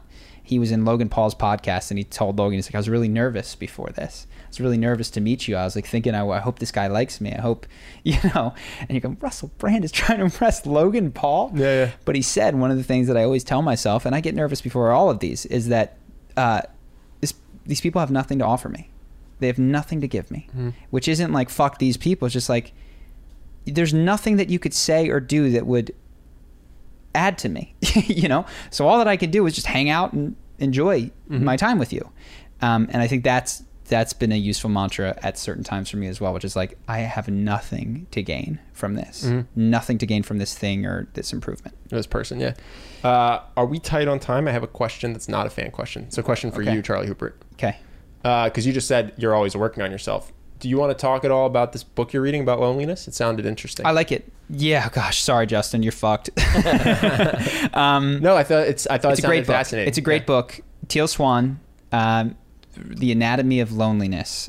Is what was the aspect? It's got so much. What was the aspect that you thought was interesting? So we were just discussing about this person talks about the different ways that people cope with loneliness, basically, and the strategies you've used in the past, and the pros and cons of them, basically. And I just thought it was really interesting, and I think other people might find it interesting to learn what you're learning. Sure. So this is cutting edge for me. So the reason that I don't often talk about this except to Ben is because I could change my mind in 4 days, but I'll state it. So I mentioned my MDMA experience in one of the last podcasts, and in some, that experience was an exploration of the reasons that I had for not being loving and not connecting. And those reasons were, it hurt, it was upsetting. When that connection was severed, it was devastating. And so it was an exploration of the reasons that I don't connect. And so what's interesting is I often go into these books, exercises, psychedelic journeys with the idea of like, I'm going to become love, I'm going to connect more. And what was useful for me was to go, oh wow, this is part of the acceptance.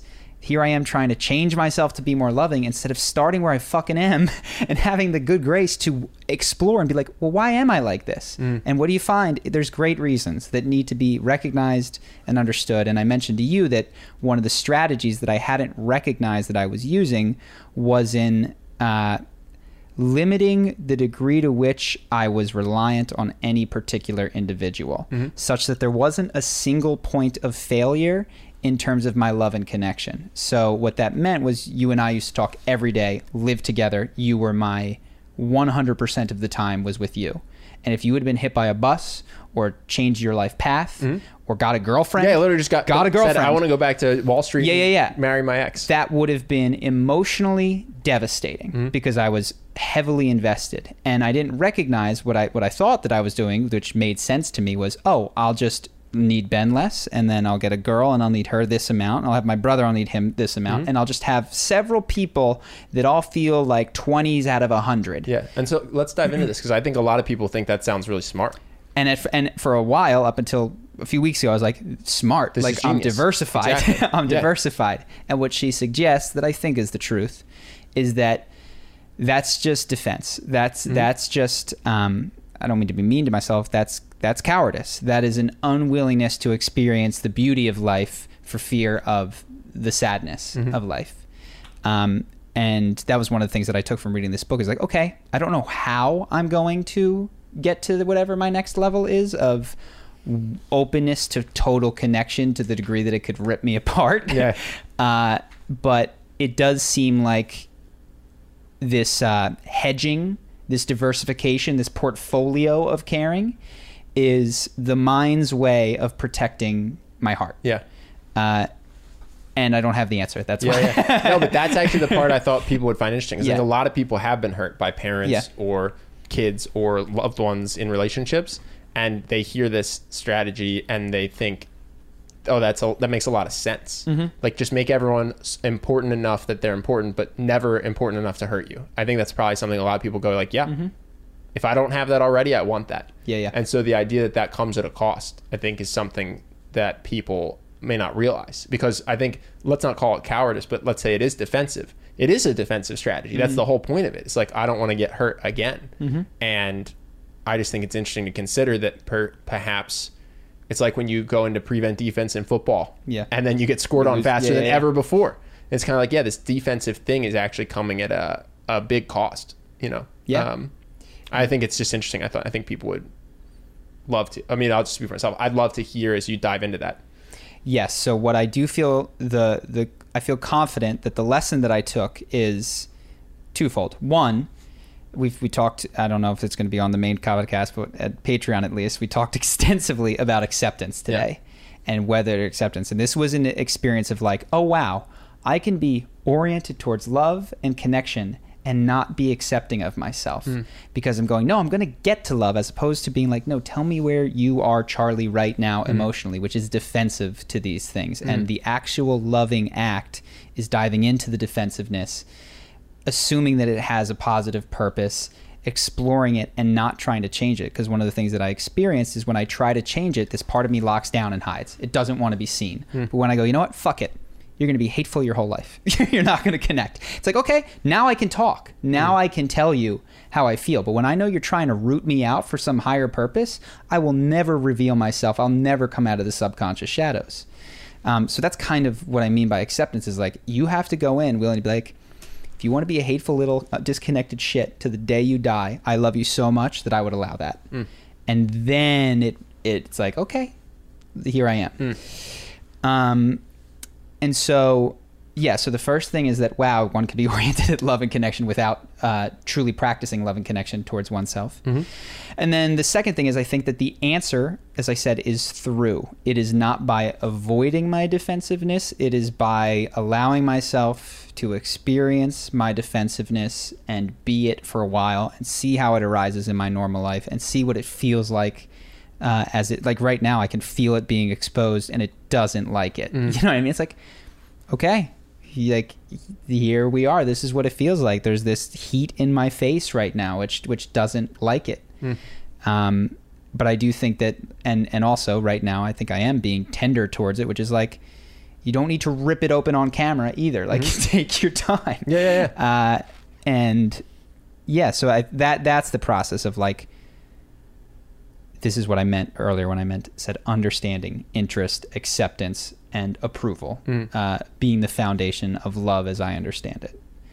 But yeah, that's what I got. I don't have a solution. No, I just thought it was interesting when we talked about it briefly. It's a great book. It's a great book beyond just that simple point. I think she does a really good job of nailing a lot of the internal stuff. It's very, very good. What's it called? It's called The Anatomy of Loneliness. If you don't want to jump into emotional mastery and you prefer to start with a book, there's a lot of good ones, quite frankly, but this is a one that is in part inspired some of the later sections of emotional mastery. Cool. Oh, we got one more fan One question, more? right? Or two more fan questions? I Audience can do one of questions? them. I mean, it's not like a super long question. I guess it's more for me, honestly. That's how you. That's funny. We always say, yeah, if you want to get your question asked, just make it interesting to Justin. So Yeah. this guy hacked it. Eliezer just says, if I have a question that's not good, do you want me to bother asking it, and how likely is it to get in a video? And my answer is yes, ask it, because it's probably not as bad as you think. The more detail you give, the more likely I feel like it'll be in a video, because, context gives Cool. you guys more Yeah. to work with. there you go, Eliezer. You just got a bad question answered on the podcast. You're up for your number 2. Awesome. Is that it? Yep. We so did it. now I'll roll the conversation we had with Cameron. Oh, yeah. So I don't know how much I have to set it up. We spoke to Cameron today. Cameron wanted to chime in as somebody who had a different upbringing than us. Cameron is obviously black, and you'll see that when you look at him in the video. And we spoke about Black Lives Matter, a number of other things, which you can check out now. Mm-hmm. Yeah, and also I think there are Cameron we agreed with largely on a lot of stuff. If anybody wants to call in and have more of a disagreement, we're open to that. This was just the first person who was willing to call in and talk to us, but we're open to different opinions on anything we talk about. So if you want to just throw in your information in the description link and say what in particular you want to discuss that you disagree with us, we would love to talk to you. Cameron, thank you for hopping on, my man. Appreciate you having you here. I'm glad that you brought me in. Thank you. Awesome. Yeah. Do you want to introduce yourself real quick at all? Give any context? Yeah, sure. Hi, my name's Cameron. I'm 28. I am currently in a university library. That's why I currently have a face mask on. Yeah, I'm majoring in economics, and yeah, just someone who, I guess, a citizen who cares about BLM. Cool. Cool. I said that I think that Black Lives Matter is, if you look at it, what you see is that the black community is overrepresented in negative outcomes, which include police brutality experiencing. That was kind of a weird way to phrase that. Yeah. Low income things, criminal activity, etc. And the answer is not because something that the color of your skin makes you violent or more likely to do that. The answer is that there's an economic system, as you had started to mention, that has predictable outcomes for people who experience certain structures and systems. But my contention on top of that was that rather than focusing on the fact that the black community is overrepresented in these negative outcomes, what we should do is just collectively address the negative outcomes, which include people who might be white, who might be Asian, who might be all different colors, rather than focusing on the fact that any particular skin color is represented in that quartile or whatever of worse outcomes. So I'm curious if that's something that you agree with or disagree with, because I know that that's something that some of our listeners thought that I was missing something. Yeah. So I guess first to Ben's point that I'm in a relatively small North Texas town. Mm-hmm. There's not a lot of black people. So mm-hmm. if I want to be part of a large protest, I have to be really more than okay with the fact that I'm still going to be a minority, because spoiler alert, I am. Mm-hmm. So yeah, like there's random towns in like middle of nowhere Texas where there's maybe a double-digit number of black people, but there's thousands of people marching. Yeah. So I don't see a problem with really anybody fighting for the rights of another person, regardless mm-hmm. of who those people are. So I'm fine with like the protests in Alpine, Texas.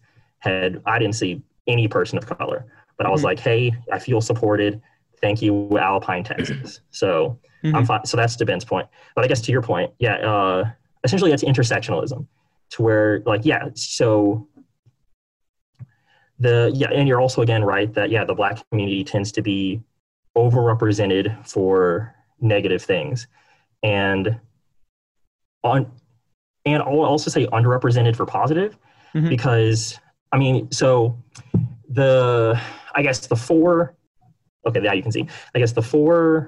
if you're born like in a super poor like community, you really only have four popular career choices of being some sort of professional athlete, maybe a rapper, you can join the military, or you can just go to prison. That's really about it. There's not many other job opportunities specifically in your community. You likely, if you want to get a decent job, you have to leave just because there's just nothing there. But even if, like, let's say through some utopia, whatever, that these problems of like police brutality, which is the main reason why BLM was started, like stops. That doesn't mean that there's still no problems within the community, because like obviously like poverty, that's huge. But even like how you opened up that, like, oh, I'm wearing a mask, I'm going to come in hot with the anti-Semitic comments, because that's a thing. Who Deshaun Jackson, I think, was the so that anti-Semitism is still pretty prevalent.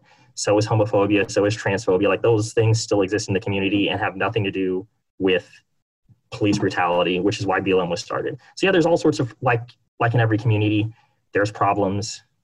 Hopefully they get solved soon, but it's gonna require just a multi-dimensional approach, because it's such a complex and there's multiple problems going on. Got it. So let's I'm going to try to hone in. What do you think is the primary problem? And then I'd be curious, what do you think, and you can, if there's more than one, feel free to let me know. And then the solution that you think best addresses it. I guess the two that, I guess the overwhelming problem being that there is,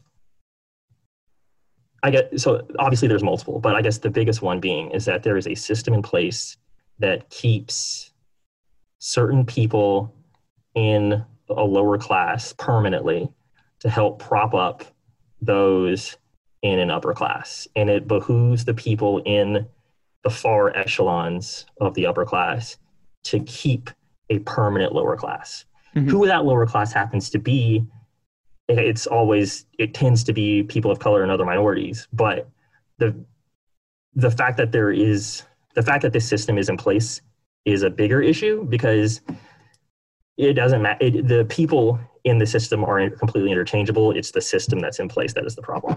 Got it. So would it be fair to characterize your assessment of the problem as primarily a class thing? Because as you said, while it might be predominantly certain skin colors in what you called that permanent underclass, which I don't totally agree with, but just to understand your point, would it be fair to characterize that as primarily a class issue, or is it a race issue in your mind? At least in America, class and race are so heavily intertwined that I can make a class issue a race issue.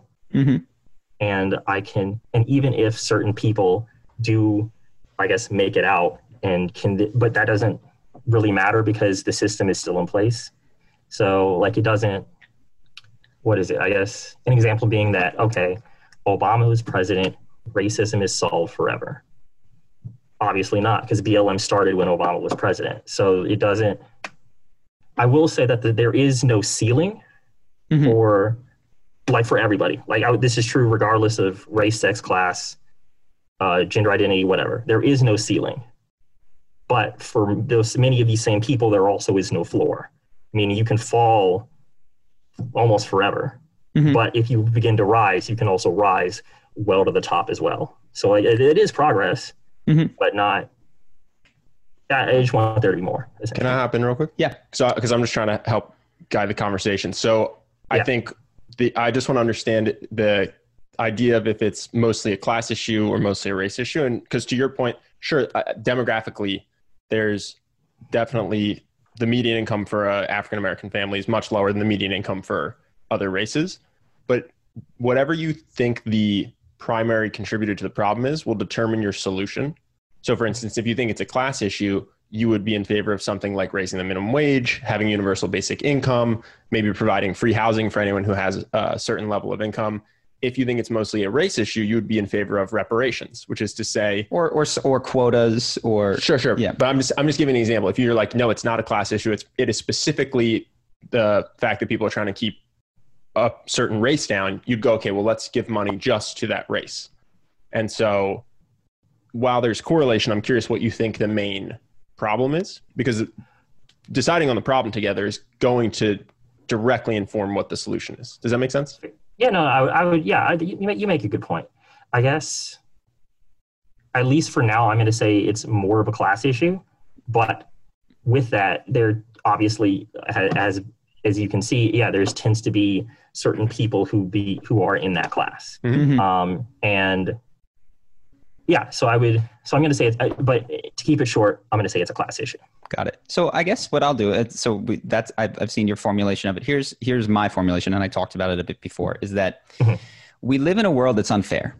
And it's unfair in so many ways. There are people that are born with advantages that are, one, inherited. So if you're born high IQ, it's like, wow, if you're born beautiful, high IQ, in a rich nation, your starting line is just so much in front of someone who might be born with low IQ or a serious disability to an abusive family. So there's all of these things that make life unfair. And then on top of that, culturally, because IQ is something that you could argue is going to change how someone moves through the world and what they're able to contribute. But even worse than that, then we add these cultural unfairnesses onto it. So we'll say that people who are short are discriminated against in certain ways, perhaps when it comes to earning respect. People who are black or who are minorities in the given place that they're in are treated as worse for all of these reasons. So what I see as the problem is that, one, there's a ton of unfairness in the world. And some of it has been added there purely based on cultural and historical bias, and it lives inside of all of us. I would say that racism makes up a part of that. But I would also argue that there is so much more than racism. For instance, there is attractivism. And I think you'll find that if you look in the upper echelons of presidents in the world and CEOs, you'll find that they are very oftentimes taller than the average. They're more beautiful than the average person. They tend not to be disabled. They certainly tend not to have any mental disabilities that would, don't see a lot of CEOs with Down syndrome or other things like that. And they're more likely to come from middle class or up. From middle or upper class families. And I'm not saying that we want to equalize. I'm not suggesting that we want to equalize this, but I am suggesting that what we should do is look into each individual should look inside and say, in what ways am I discriminating? And the answer that everyone will find is myriad. I discriminate, with who I date, who I'm friends with, et cetera. And then should ask, okay, what ways is reasonable for me to do? For instance, I do think it's reasonable to hire a CEO who is higher IQ, who is good at problem solving versus someone who isn't, even though there's nothing that either of those people did to earn that position. Why'd you look at me when you said people who aren't?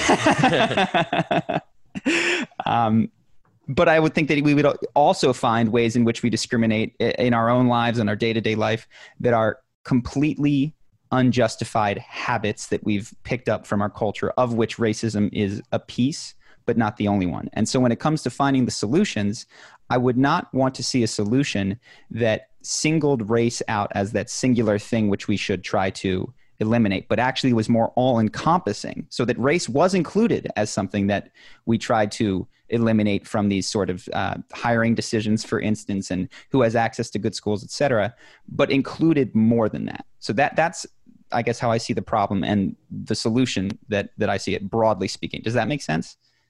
Yeah. Just having qualified people in just, I guess, like the relative positions of power, like you mentioned, one, qualified, but also diverse, so that they can, I guess, a good example is Beyonce, when she was getting pitched when various shoe companies were pitching to represent her. I believe it was Reebok who sent like an all-white team. And before they even started, she was like, hey, before we start, are you the people that are going to be representing my brand? She was like, yes. She was like, all right, great. We're not even having the meeting. Have a good day. Another shoe company came in, and there were not many, but there were at least some people of color. And they were like, hey, we're just the people that are pitching to you. When we actually begin our work, here is other people that will also be working on the team. Just for one reason or another, they couldn't make it. So it's like, oh, there's going to be a diverse group of people that are representing me. I can reach my audience with that. I can get a broader audience, which is going to be better for my brand. And so she went with them. Got it. So so I hear that, and this is a good, perhaps contentious thing. That sounds racist on Beyonce's part to me, to look at someone and assume that because you know their skin color, that you know where they come from, you know what neighborhood they grew up in, you know their ability to represent you. That seems to me to boil a person down to their skin color. And when we use the term diversity, what we often mean is color of someone's skin, but we forget that there's an infinite number of ways in which we can be diverse. We can think differently. We can come from different upbringings. Take Eminem, for existence, who grew up in 8 Mile. He certainly did not have the same upbringing as me, who is also white, or someone from West Virginia who might be white. So when I hear diversity, I think that there's definitely advantages to diversity, but I think there's so much more to diversity than skin color. And when I hear that people are making diversity judgments based only on skin color, that to me smacks of racism. So I'd be curious what you think of that. I do agree that even people that look alike and came from the same location can have diversity of thought, because diversity of thought is important. And ultimately that is, I guess, 2 things. Is ultimately diversity of thought is the point.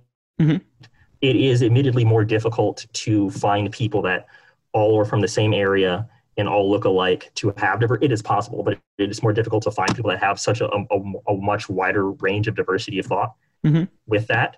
And also, too, just representation is that if, I guess the Cinderella from I believe it was the early 90s. There was essentially almost an all-black cast of Cinderella. And growing up, that was the version of Cinderella that I knew. Like, I didn't know that there was this whole other version. And I was like, oh, okay. Like, growing up, I was like, oh, okay, this is just how Cinderella is. This is something that I see. I didn't really like it because it's Cinderella. So I was like, okay, well. Yeah. My sister loved it, but I was because my sister loved it, therefore I hate it. So I was like, eh. But yeah, so just 2 things: representation, diversity of thought. I wasn't in the meeting, so I don't know if how much of a hive mind they actually were.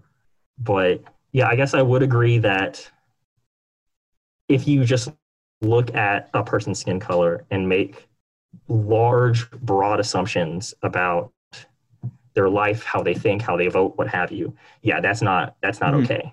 But got it.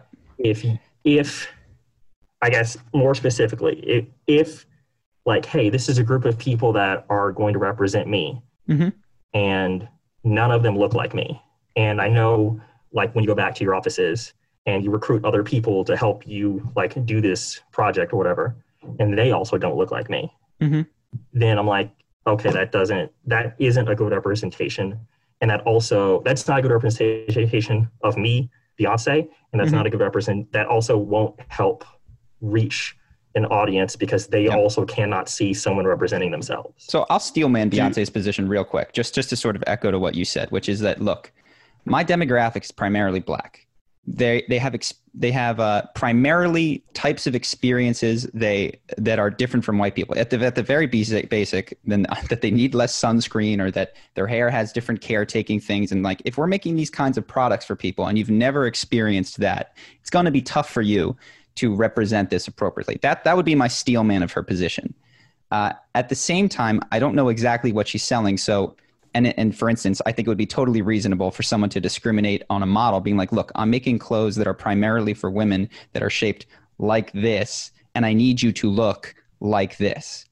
But what I would say is that saying that someone doesn't look like me, therefore it boils who I am, and I guess in this case Beyonce is, down to the way that she looks. And I would argue that, 1, nobody looks like Beyonce, but two, that Beyonce is so much more than the way that she looks, right?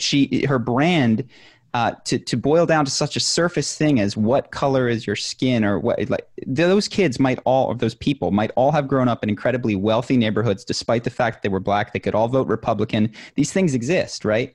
So I think that if we're not careful, we can conflate likely to have had same experiences as me, which is to say, you look like me, you're likely to, with did have same experiences as me. And if you make that leap based solely on someone's skin color, I think that is then a problem. You wanted to hop in with something. Well, no, I guess I have two things, which is to say, one, I assume that if a country star did the same thing where someone came in with half minorities and half Caucasians, and he said, no, we don't even have to start the meeting. You guys are not my team. And then an all white team came in. He's like, okay, I'll hear your pitch.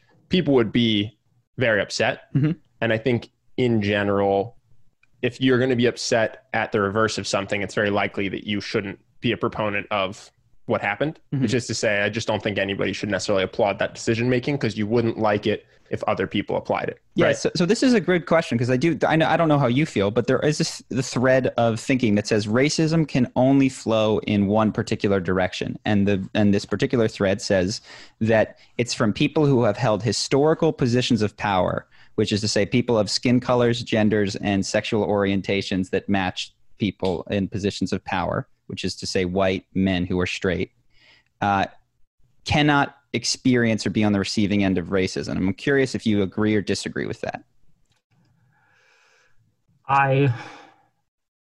Because I guess this is how one defines racism, you know? Right. So I guess for more academic purposes, sure, in that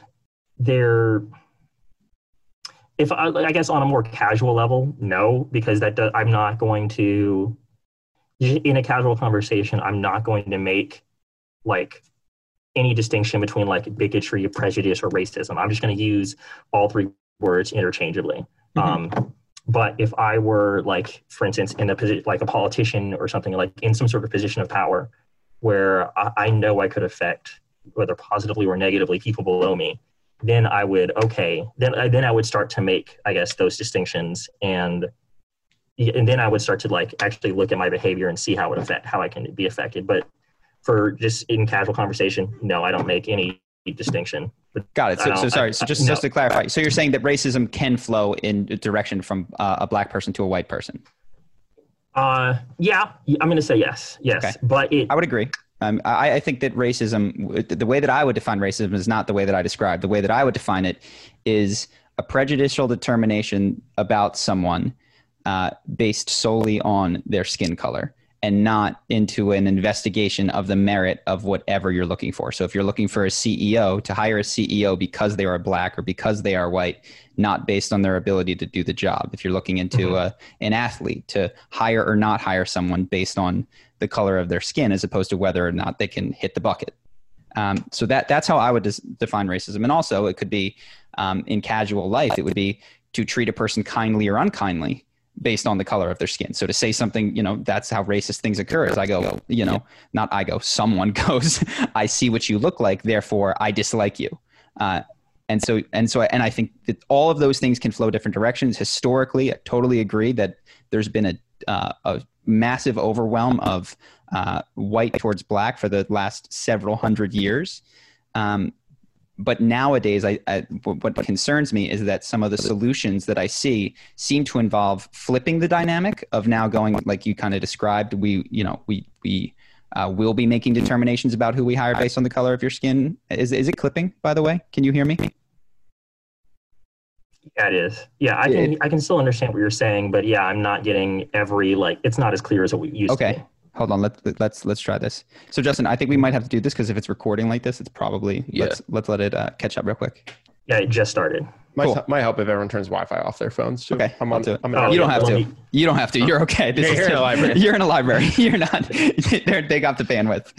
I hear it good now. So anyway, I forget what I was saying, but the general point being that you're against racism from all directions. Yes, and I don't think that the solution to historical injustice is to flip the dynamic in any way, but instead to eliminate that dynamic whereby people are making prejudicial decisions. And, okay, so how do you rectify the past that, as you've said, that there is an overwhelming majority, or not a majority, an overrepresentation of black people in positions of difficulty, is to treat the entire section of the population that is suffering from those difficulties, so that, that we're not just helping Black kids who don't have fathers, but any kid who doesn't have a father might receive some sort of support. And of course, being careful that we're not incentivizing single motherhood in such a way where that becomes a practical, like, oh, this is a great idea. Like the government's going to step in and be the greatest dad in the world. So why would I want to do that? So that's my general approach to this. Is that something you agree with or disagree with? And then we can talk about what, go ahead. I would very much agree with it because I'm not like a huge expert on intersectionalism. I just know a bit about economics, and that if you want, like you mentioned, how Black people tend to be overrepresented in just various negative aspects. So, so if you get, I guess I'll use, because I know something about economics, I'm just going to use poverty as an example. Sure. So if you implement social programs that help people escape poverty, that's going to help everybody in poverty, whether it be, so that would be, and because class and race are so heavily intertwined, you can help eliminate some race issues by also eliminating certain class issues. And if we both agree that these two things are separate problems, we can help solve both of them by eliminating certain class issues. So so that's just one example. But in short, I would agree. Yeah, I mean, from my perspective, at least, like for example, we donate a lot of money to Charity Water. That money, I think, almost exclusively helps people in Africa who are Black, although sometimes it helps people in Asia, and they get clean water. But we don't do it because they're African or Black. We do it because we think that children, well, actually everyone should just have access to drinkable water that doesn't give them huge mouth tumors. And I think similarly, if you are trying to solve the clean water problem and you are agnostic to the race of the people it helps, I think you end up solving the clean water problem. And if the problem in the US is that there's not upward mobility in this systemic poverty, let's call it, right? The idea that if you're born very lower class or in the poverty line, it's very tough to get out of it. And you just try to solve that problem and you try to create upward mobility for people who are in poverty, agnostic to their race, ultimately that will help whoever it helps. And if that helps 90% African Americans, or if it helps 70% African Americans, I'm not concerned. And I'm not trying to make it, it can only help 13% African Americans because that's the population percentage. I'm just trying to help people who are being stuck in poverty because it's hard with the current systems to get out of poverty. Does that make sense? So that's my view. And if it ends up, it helps 80% African Americans and 20% everyone else. Like, that's fine. Let's just identify the problem and help fix the problem. That's kind of how I view it. No, I would agree because I guess so Charity Water, that solves Maslow's hierarchy of needs. The very bottom level, involves things like food, shelter, and water. So that solves one of the first level of needs that you need before you can even begin to actually start to improve your life. If I have nowhere to live, I don't have food and I don't have water. Those are my immediate concerns. Like, I'm going to worry about everything else afterwards. So so Charity Water does help solve that base level of need. And you would just go from there because I guess due to the infrastructure that is in place in America, if you have shelter, you generally also have that is, well, if you're in Flint, that's not. I was going to say Flint, Michigan, which is horrible. Okay, well, but so I guess America has lots of infrastructure problems, which is a separate discussion. But it is easier to solve the bottom level of hierarchy of needs if you have the capital to do so. But it's the real issue is just acquiring that capital. There's all sorts of, there are much better economists that definitely already have the issues solved for how to eliminate poverty in America. It's more, how do you convince either the public or politicians to actually implement those solutions? Sure. I think is the bigger problem. Well, weirdly enough, I mean, I assume the majority of people in the U.S. are middle class or lower, right? So if everyone banded together, agnostic of their race, to elect politicians that would focus on poverty, you would have a political system that focused heavily on poverty. Well, I think, that's not what unites people politically. Instead, it's all sorts of stuff: gun control, abortion, that sort of thing. Well, in addition, I think that unfortunately, poverty I don't think is purely something that can be solved from the top down. So when you talk about that lower level hierarchy of needs of Maslow's, I am like, that's why I donate to charity water, because I can't imagine not having clean drinking water and making it out. It's absurd to think like, okay, I'm going to walk 6 hours a day to go to the river that has kind of clean drinking water. And then in the free time, I'm going to read the one book that we have. Like, there's no chance. Yeah. So I think that, yes, what I try to do as someone who is extremely lucky is take some of the excess capital that I have and reallocate it to building the basic infrastructure for a handful of people. The problem is, if you look at poverty, it's of course relative. And I think for that reason, it can never be eliminated. So not that it's not a problem. It still is a problem. Wealth inequality creates strife and class conflict and all these kinds of things. But if you look at some of the lower class in America, as you mentioned, they tend to, though there are homeless, have shelter, access to clean water. You're in a library right now. They tend to have access to the internet and all of these sorts of things. So what's weird is that even if you were to raise the basic level of access to food, water, shelter, and get that 100% across the board, you wouldn't solve the poverty problem. Because one of the things that makes humans unsatisfied, unfortunately, is not just the absolute level of having their basic needs met, but it's the comparison to the people around them. And as long as people around them seem to be doing so much better, there's going to be this class that is and feels impoverished, it seems to me. Do you disagree or agree with that? No, I guess I forget there's a related academic term that I do know, but I guess I'll mention it. So the hedonic treadmill, in that, just, whatever situation that you are currently around in for however long it is, that now becomes normal. If your situation gets better, fantastic. If it gets worse, then that's bad. And that's true regardless of like how great your life currently is.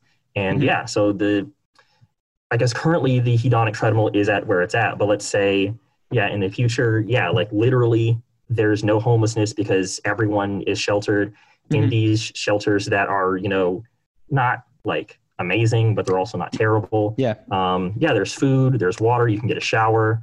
There's jobs that, again, may not pay very well, but you can earn an income doing something. You're still going to have poor people. Poverty. You're still going to have it. Yes.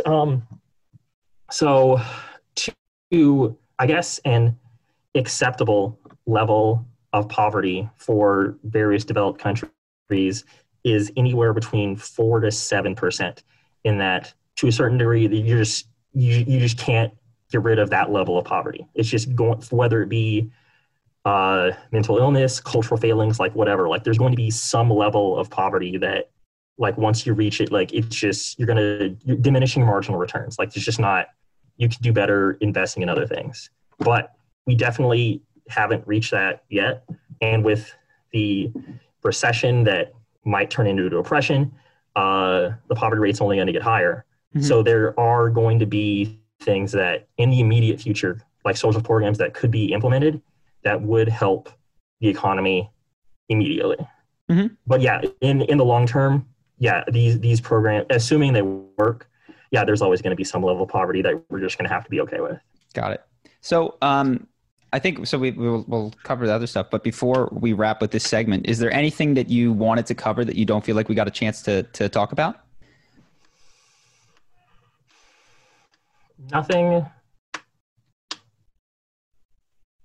I guess nothing. No, in short, I'm gonna say no. There are definitely. Okay. I guess there of the various. I guess I'm thinking of significantly people that tend to be more closed-minded. I guess I'm envisioning them, but I'm also realizing I don't know if they would. I don't know if I could reach them, essentially. So that's why I'm like, there are definitely things that I want to say, but if my words fall on deaf ears, then then why talk? Okay. So well, I'd be curious. Yeah. No, it's not. I guess I could. I guess I'm not including you in that. Sure. But I'm listening of your opinion about those people who might be closed-minded. So feel free to share. Yeah. Okay. So again, like as someone who cares about economics because I study it. Yeah, they're from with the civil rights, around the time of the Civil Rights Act of 65, there, LBJ, I think it was the president, signed a bunch of just new laws because, hey, I'm going to lose anyway. Let's just start, putting in social programs. So the Immigration Rights Act of 64, which is the reason why we have such a large, diverse pool of immigrants now, because we didn't used to. And there were more social programs implemented at that time as well. And if you look at just a graph of the poverty rate from about 1960 to now, the steepest drop and the lowest point it's ever was when those social programs began to implement. And it originally was at like 25%, and it dropped to like essentially it went to that low range that I mentioned, somewhere between 4 and 7, that like once it reaches that point, it's never going to get any lower. And that was in like 10 years, which is insane that you can have such a steep drop in that short amount of time, in about 10 years, to go from 25 to the point where it's just not going to get any lower. And I had a friend who was like, oh, social programs cause poverty. No, here's a graph proving that you're wrong. And he was just like, no, I'm right. And I'm like, you didn't even look at the graph. Like, you're just denying reality. Like, look at the graph. You see the line, it went down. Do you have another argument, please? He didn't. And I don't know, just that denial of facts that is one thing to like, okay. It's one thing I think you're onto something really fascinating here. So go ahead. Yeah. So I guess one example that Trump used is more white people are killed by the police than black people. Mm-hmm. Okay. On an absolute level, yes, that is true. On a per capita level, no. Like the rate, that's just not accurate. And so the misrepresentation of facts, obviously not by all conservatives, but by the ones that I spend the most time around, at least, is not, I just don't like it. And that's one of the reasons why I got into economics, so I could better argue at least these economic points. The cultural points, I'll let someone else deal with that. But the economic points that, these are just facts. Like the graph went down, then you can't say that, oh, actually the graph went up. No, it went down. So allow me to challenge this, because I think this is the crux of the problem, and you nailed it. But it's often framed as someone who is a liberal or Democrat will say the conservatives do this, and the conservatives will say the Democrats do this. And my suggestion would be that we all pick a side and then defend it, and that's the problem. And so even in the can you hear me? Sorry, I think we're breaking up a bit. Yeah, I can hear you. Cool. I'm breaking up a bit, but I can still hear you. And I've done the same thing that you kind of described. I picked philosophy so that I could win my arguments. But the reason that you said you went into economics was to be able to better argue the thing that you had already determined to be true, as opposed to determine what economic system might actually work best. Because it's entirely possible that you could be mistaken. You weren't an economics student, you went in. Maybe it's possible that some of these social programs are actually perpetuating poverty. And just as an example, to the point that you made about police shootings, you're absolutely right. More white people are killed by police than black people. You're absolutely right. More black people are killed per capita than white people. It's also true that on a per crime basis, they're more evenly represented. So this is to say that facts, we often talk about facts and feelings as if they're these different categories of things. But the truth is, statistics can be made to lie. And they are made to lie by all of us when we come to an argument knowing the side we want to win, as opposed to being interested in getting to the best answer. And so I'm guilty of this. I think I do it all the time when I discuss with people. I just want to win. I have the side that I came in on. They have the side they came in on. And my job is to make them look foolish. But I would suggest that to Democrats, Republicans, anybody, the goal ought to be to get it right. And to that point, like, you mentioned the graph went down. That could be correlation or causation or any number of things that happened at the same time.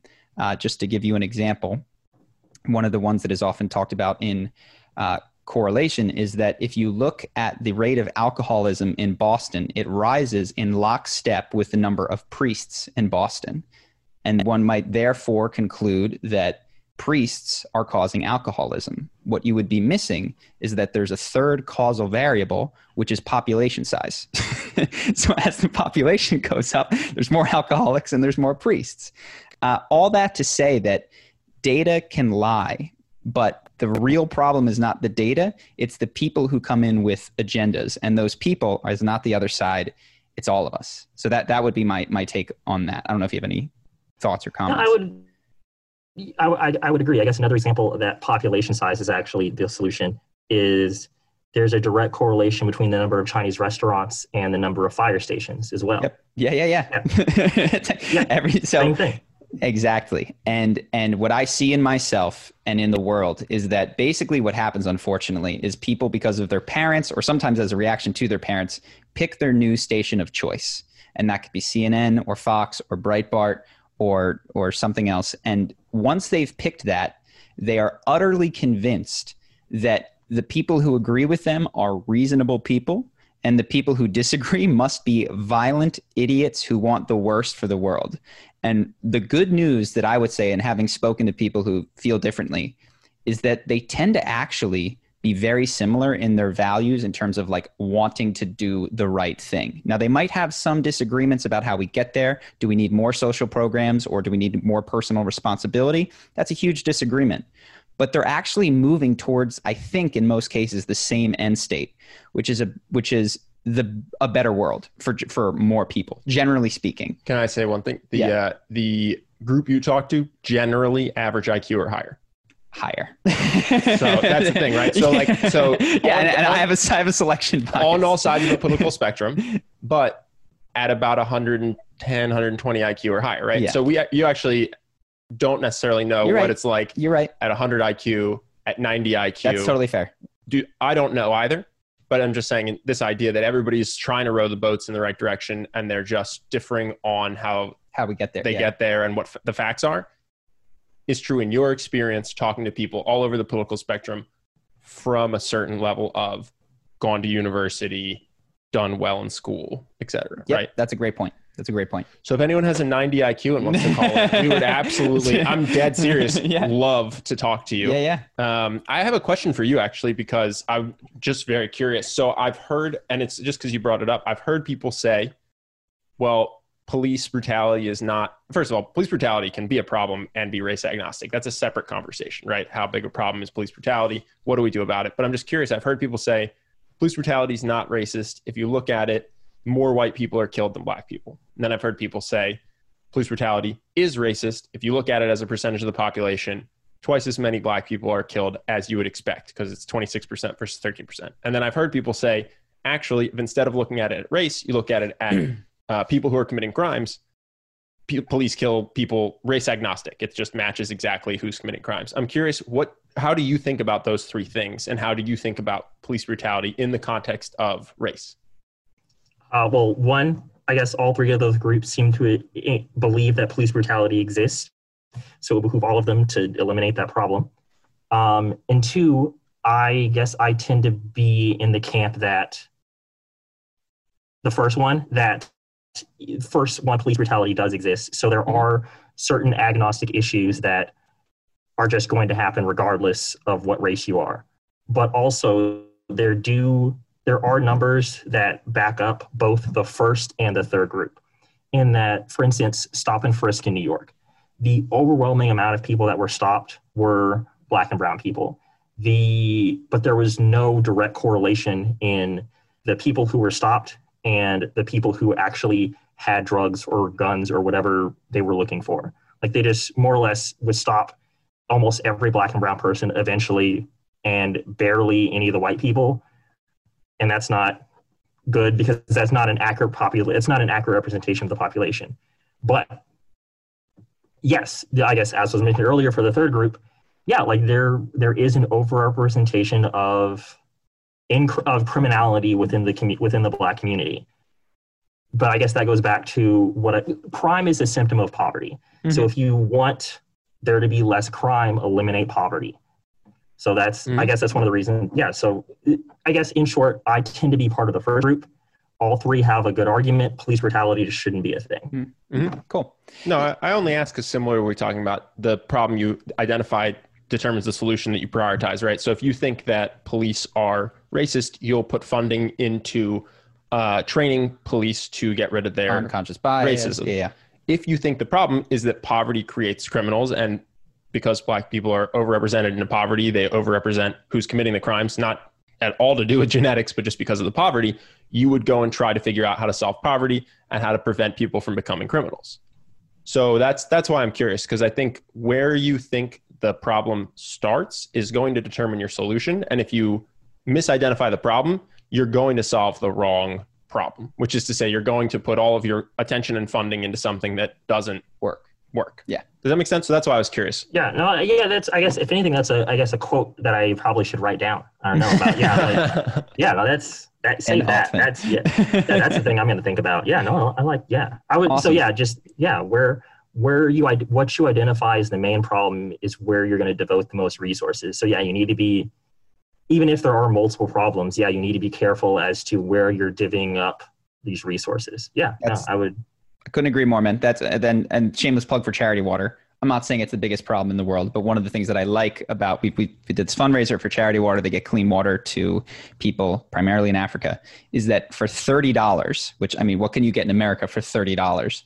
You can get an individual clean water who doesn't have it for 10 years time, and that's basically what it averages out to with the wells that they're making. So, in terms of focusing on big problems in the world, I do think one of the biggest bang for your buck is in donating to charities that primarily operate in Africa. So the Against Malaria Fund. I was actually just going to say that one. If people don't like Charity Water for whatever reason, this is one that I like that we have no affiliation with. Against Malaria Fund. I think it's 10 cents for a mosquito net, and it's like $6. And again, you can fudge the numbers, but it appears to be $6 per life saved. Yeah, so $6 to $10 gets you 60 to 100 nets. It's literally saves someone from dying of malaria. So. That's another good one in terms of bang for your buck. Yeah. But Cameron, thank you so much, man. Yeah, I wanted to say this. You are very I really appreciate you coming on. You're very thoughtful. You choose your words with purpose. You present yourself very, very well. So thanks for calling in. I mean, thanks for, producing great content. Yeah, I'm definitely I already was going to keep tuning in anyway, but I'm even more invested. We didn't mess it up. You can learn if you like watching yourself or hate watching yourself, because there's people in both camps. I definitely am the latter. I hate hearing my own voice. I may not watch this. Just totally understandable. I don't watch my videos either. Cameron, thank you so much. Thank you, man. Appreciate it. Thank you. All right. Take care. Catch those springtime vibes all over Arizona. Break out of the winter blues by hitting the water at one of our lake and river parks. Take a hike among the wildflowers. Just make sure to stay on the trails and leave the flowers for the bees. Discover Arizona's best kept secret and visit azstateparks.com/amazing to start your springtime adventure. When you need mealtime inspiration, it's worth shopping Kroger, where you'll find over 30,000 mouth-watering choices that excite your inner foodie. And no matter what tasty choice you make, you'll enjoy our everyday low prices, plus extra ways to save, like digital coupons worth over $600 each week. You can also save up to $1 off per gallon at the pump with fuel points. More savings and more inspiring flavors make shopping Kroger worth it every time. Kroger, fresh for everyone. Fuel restrictions apply.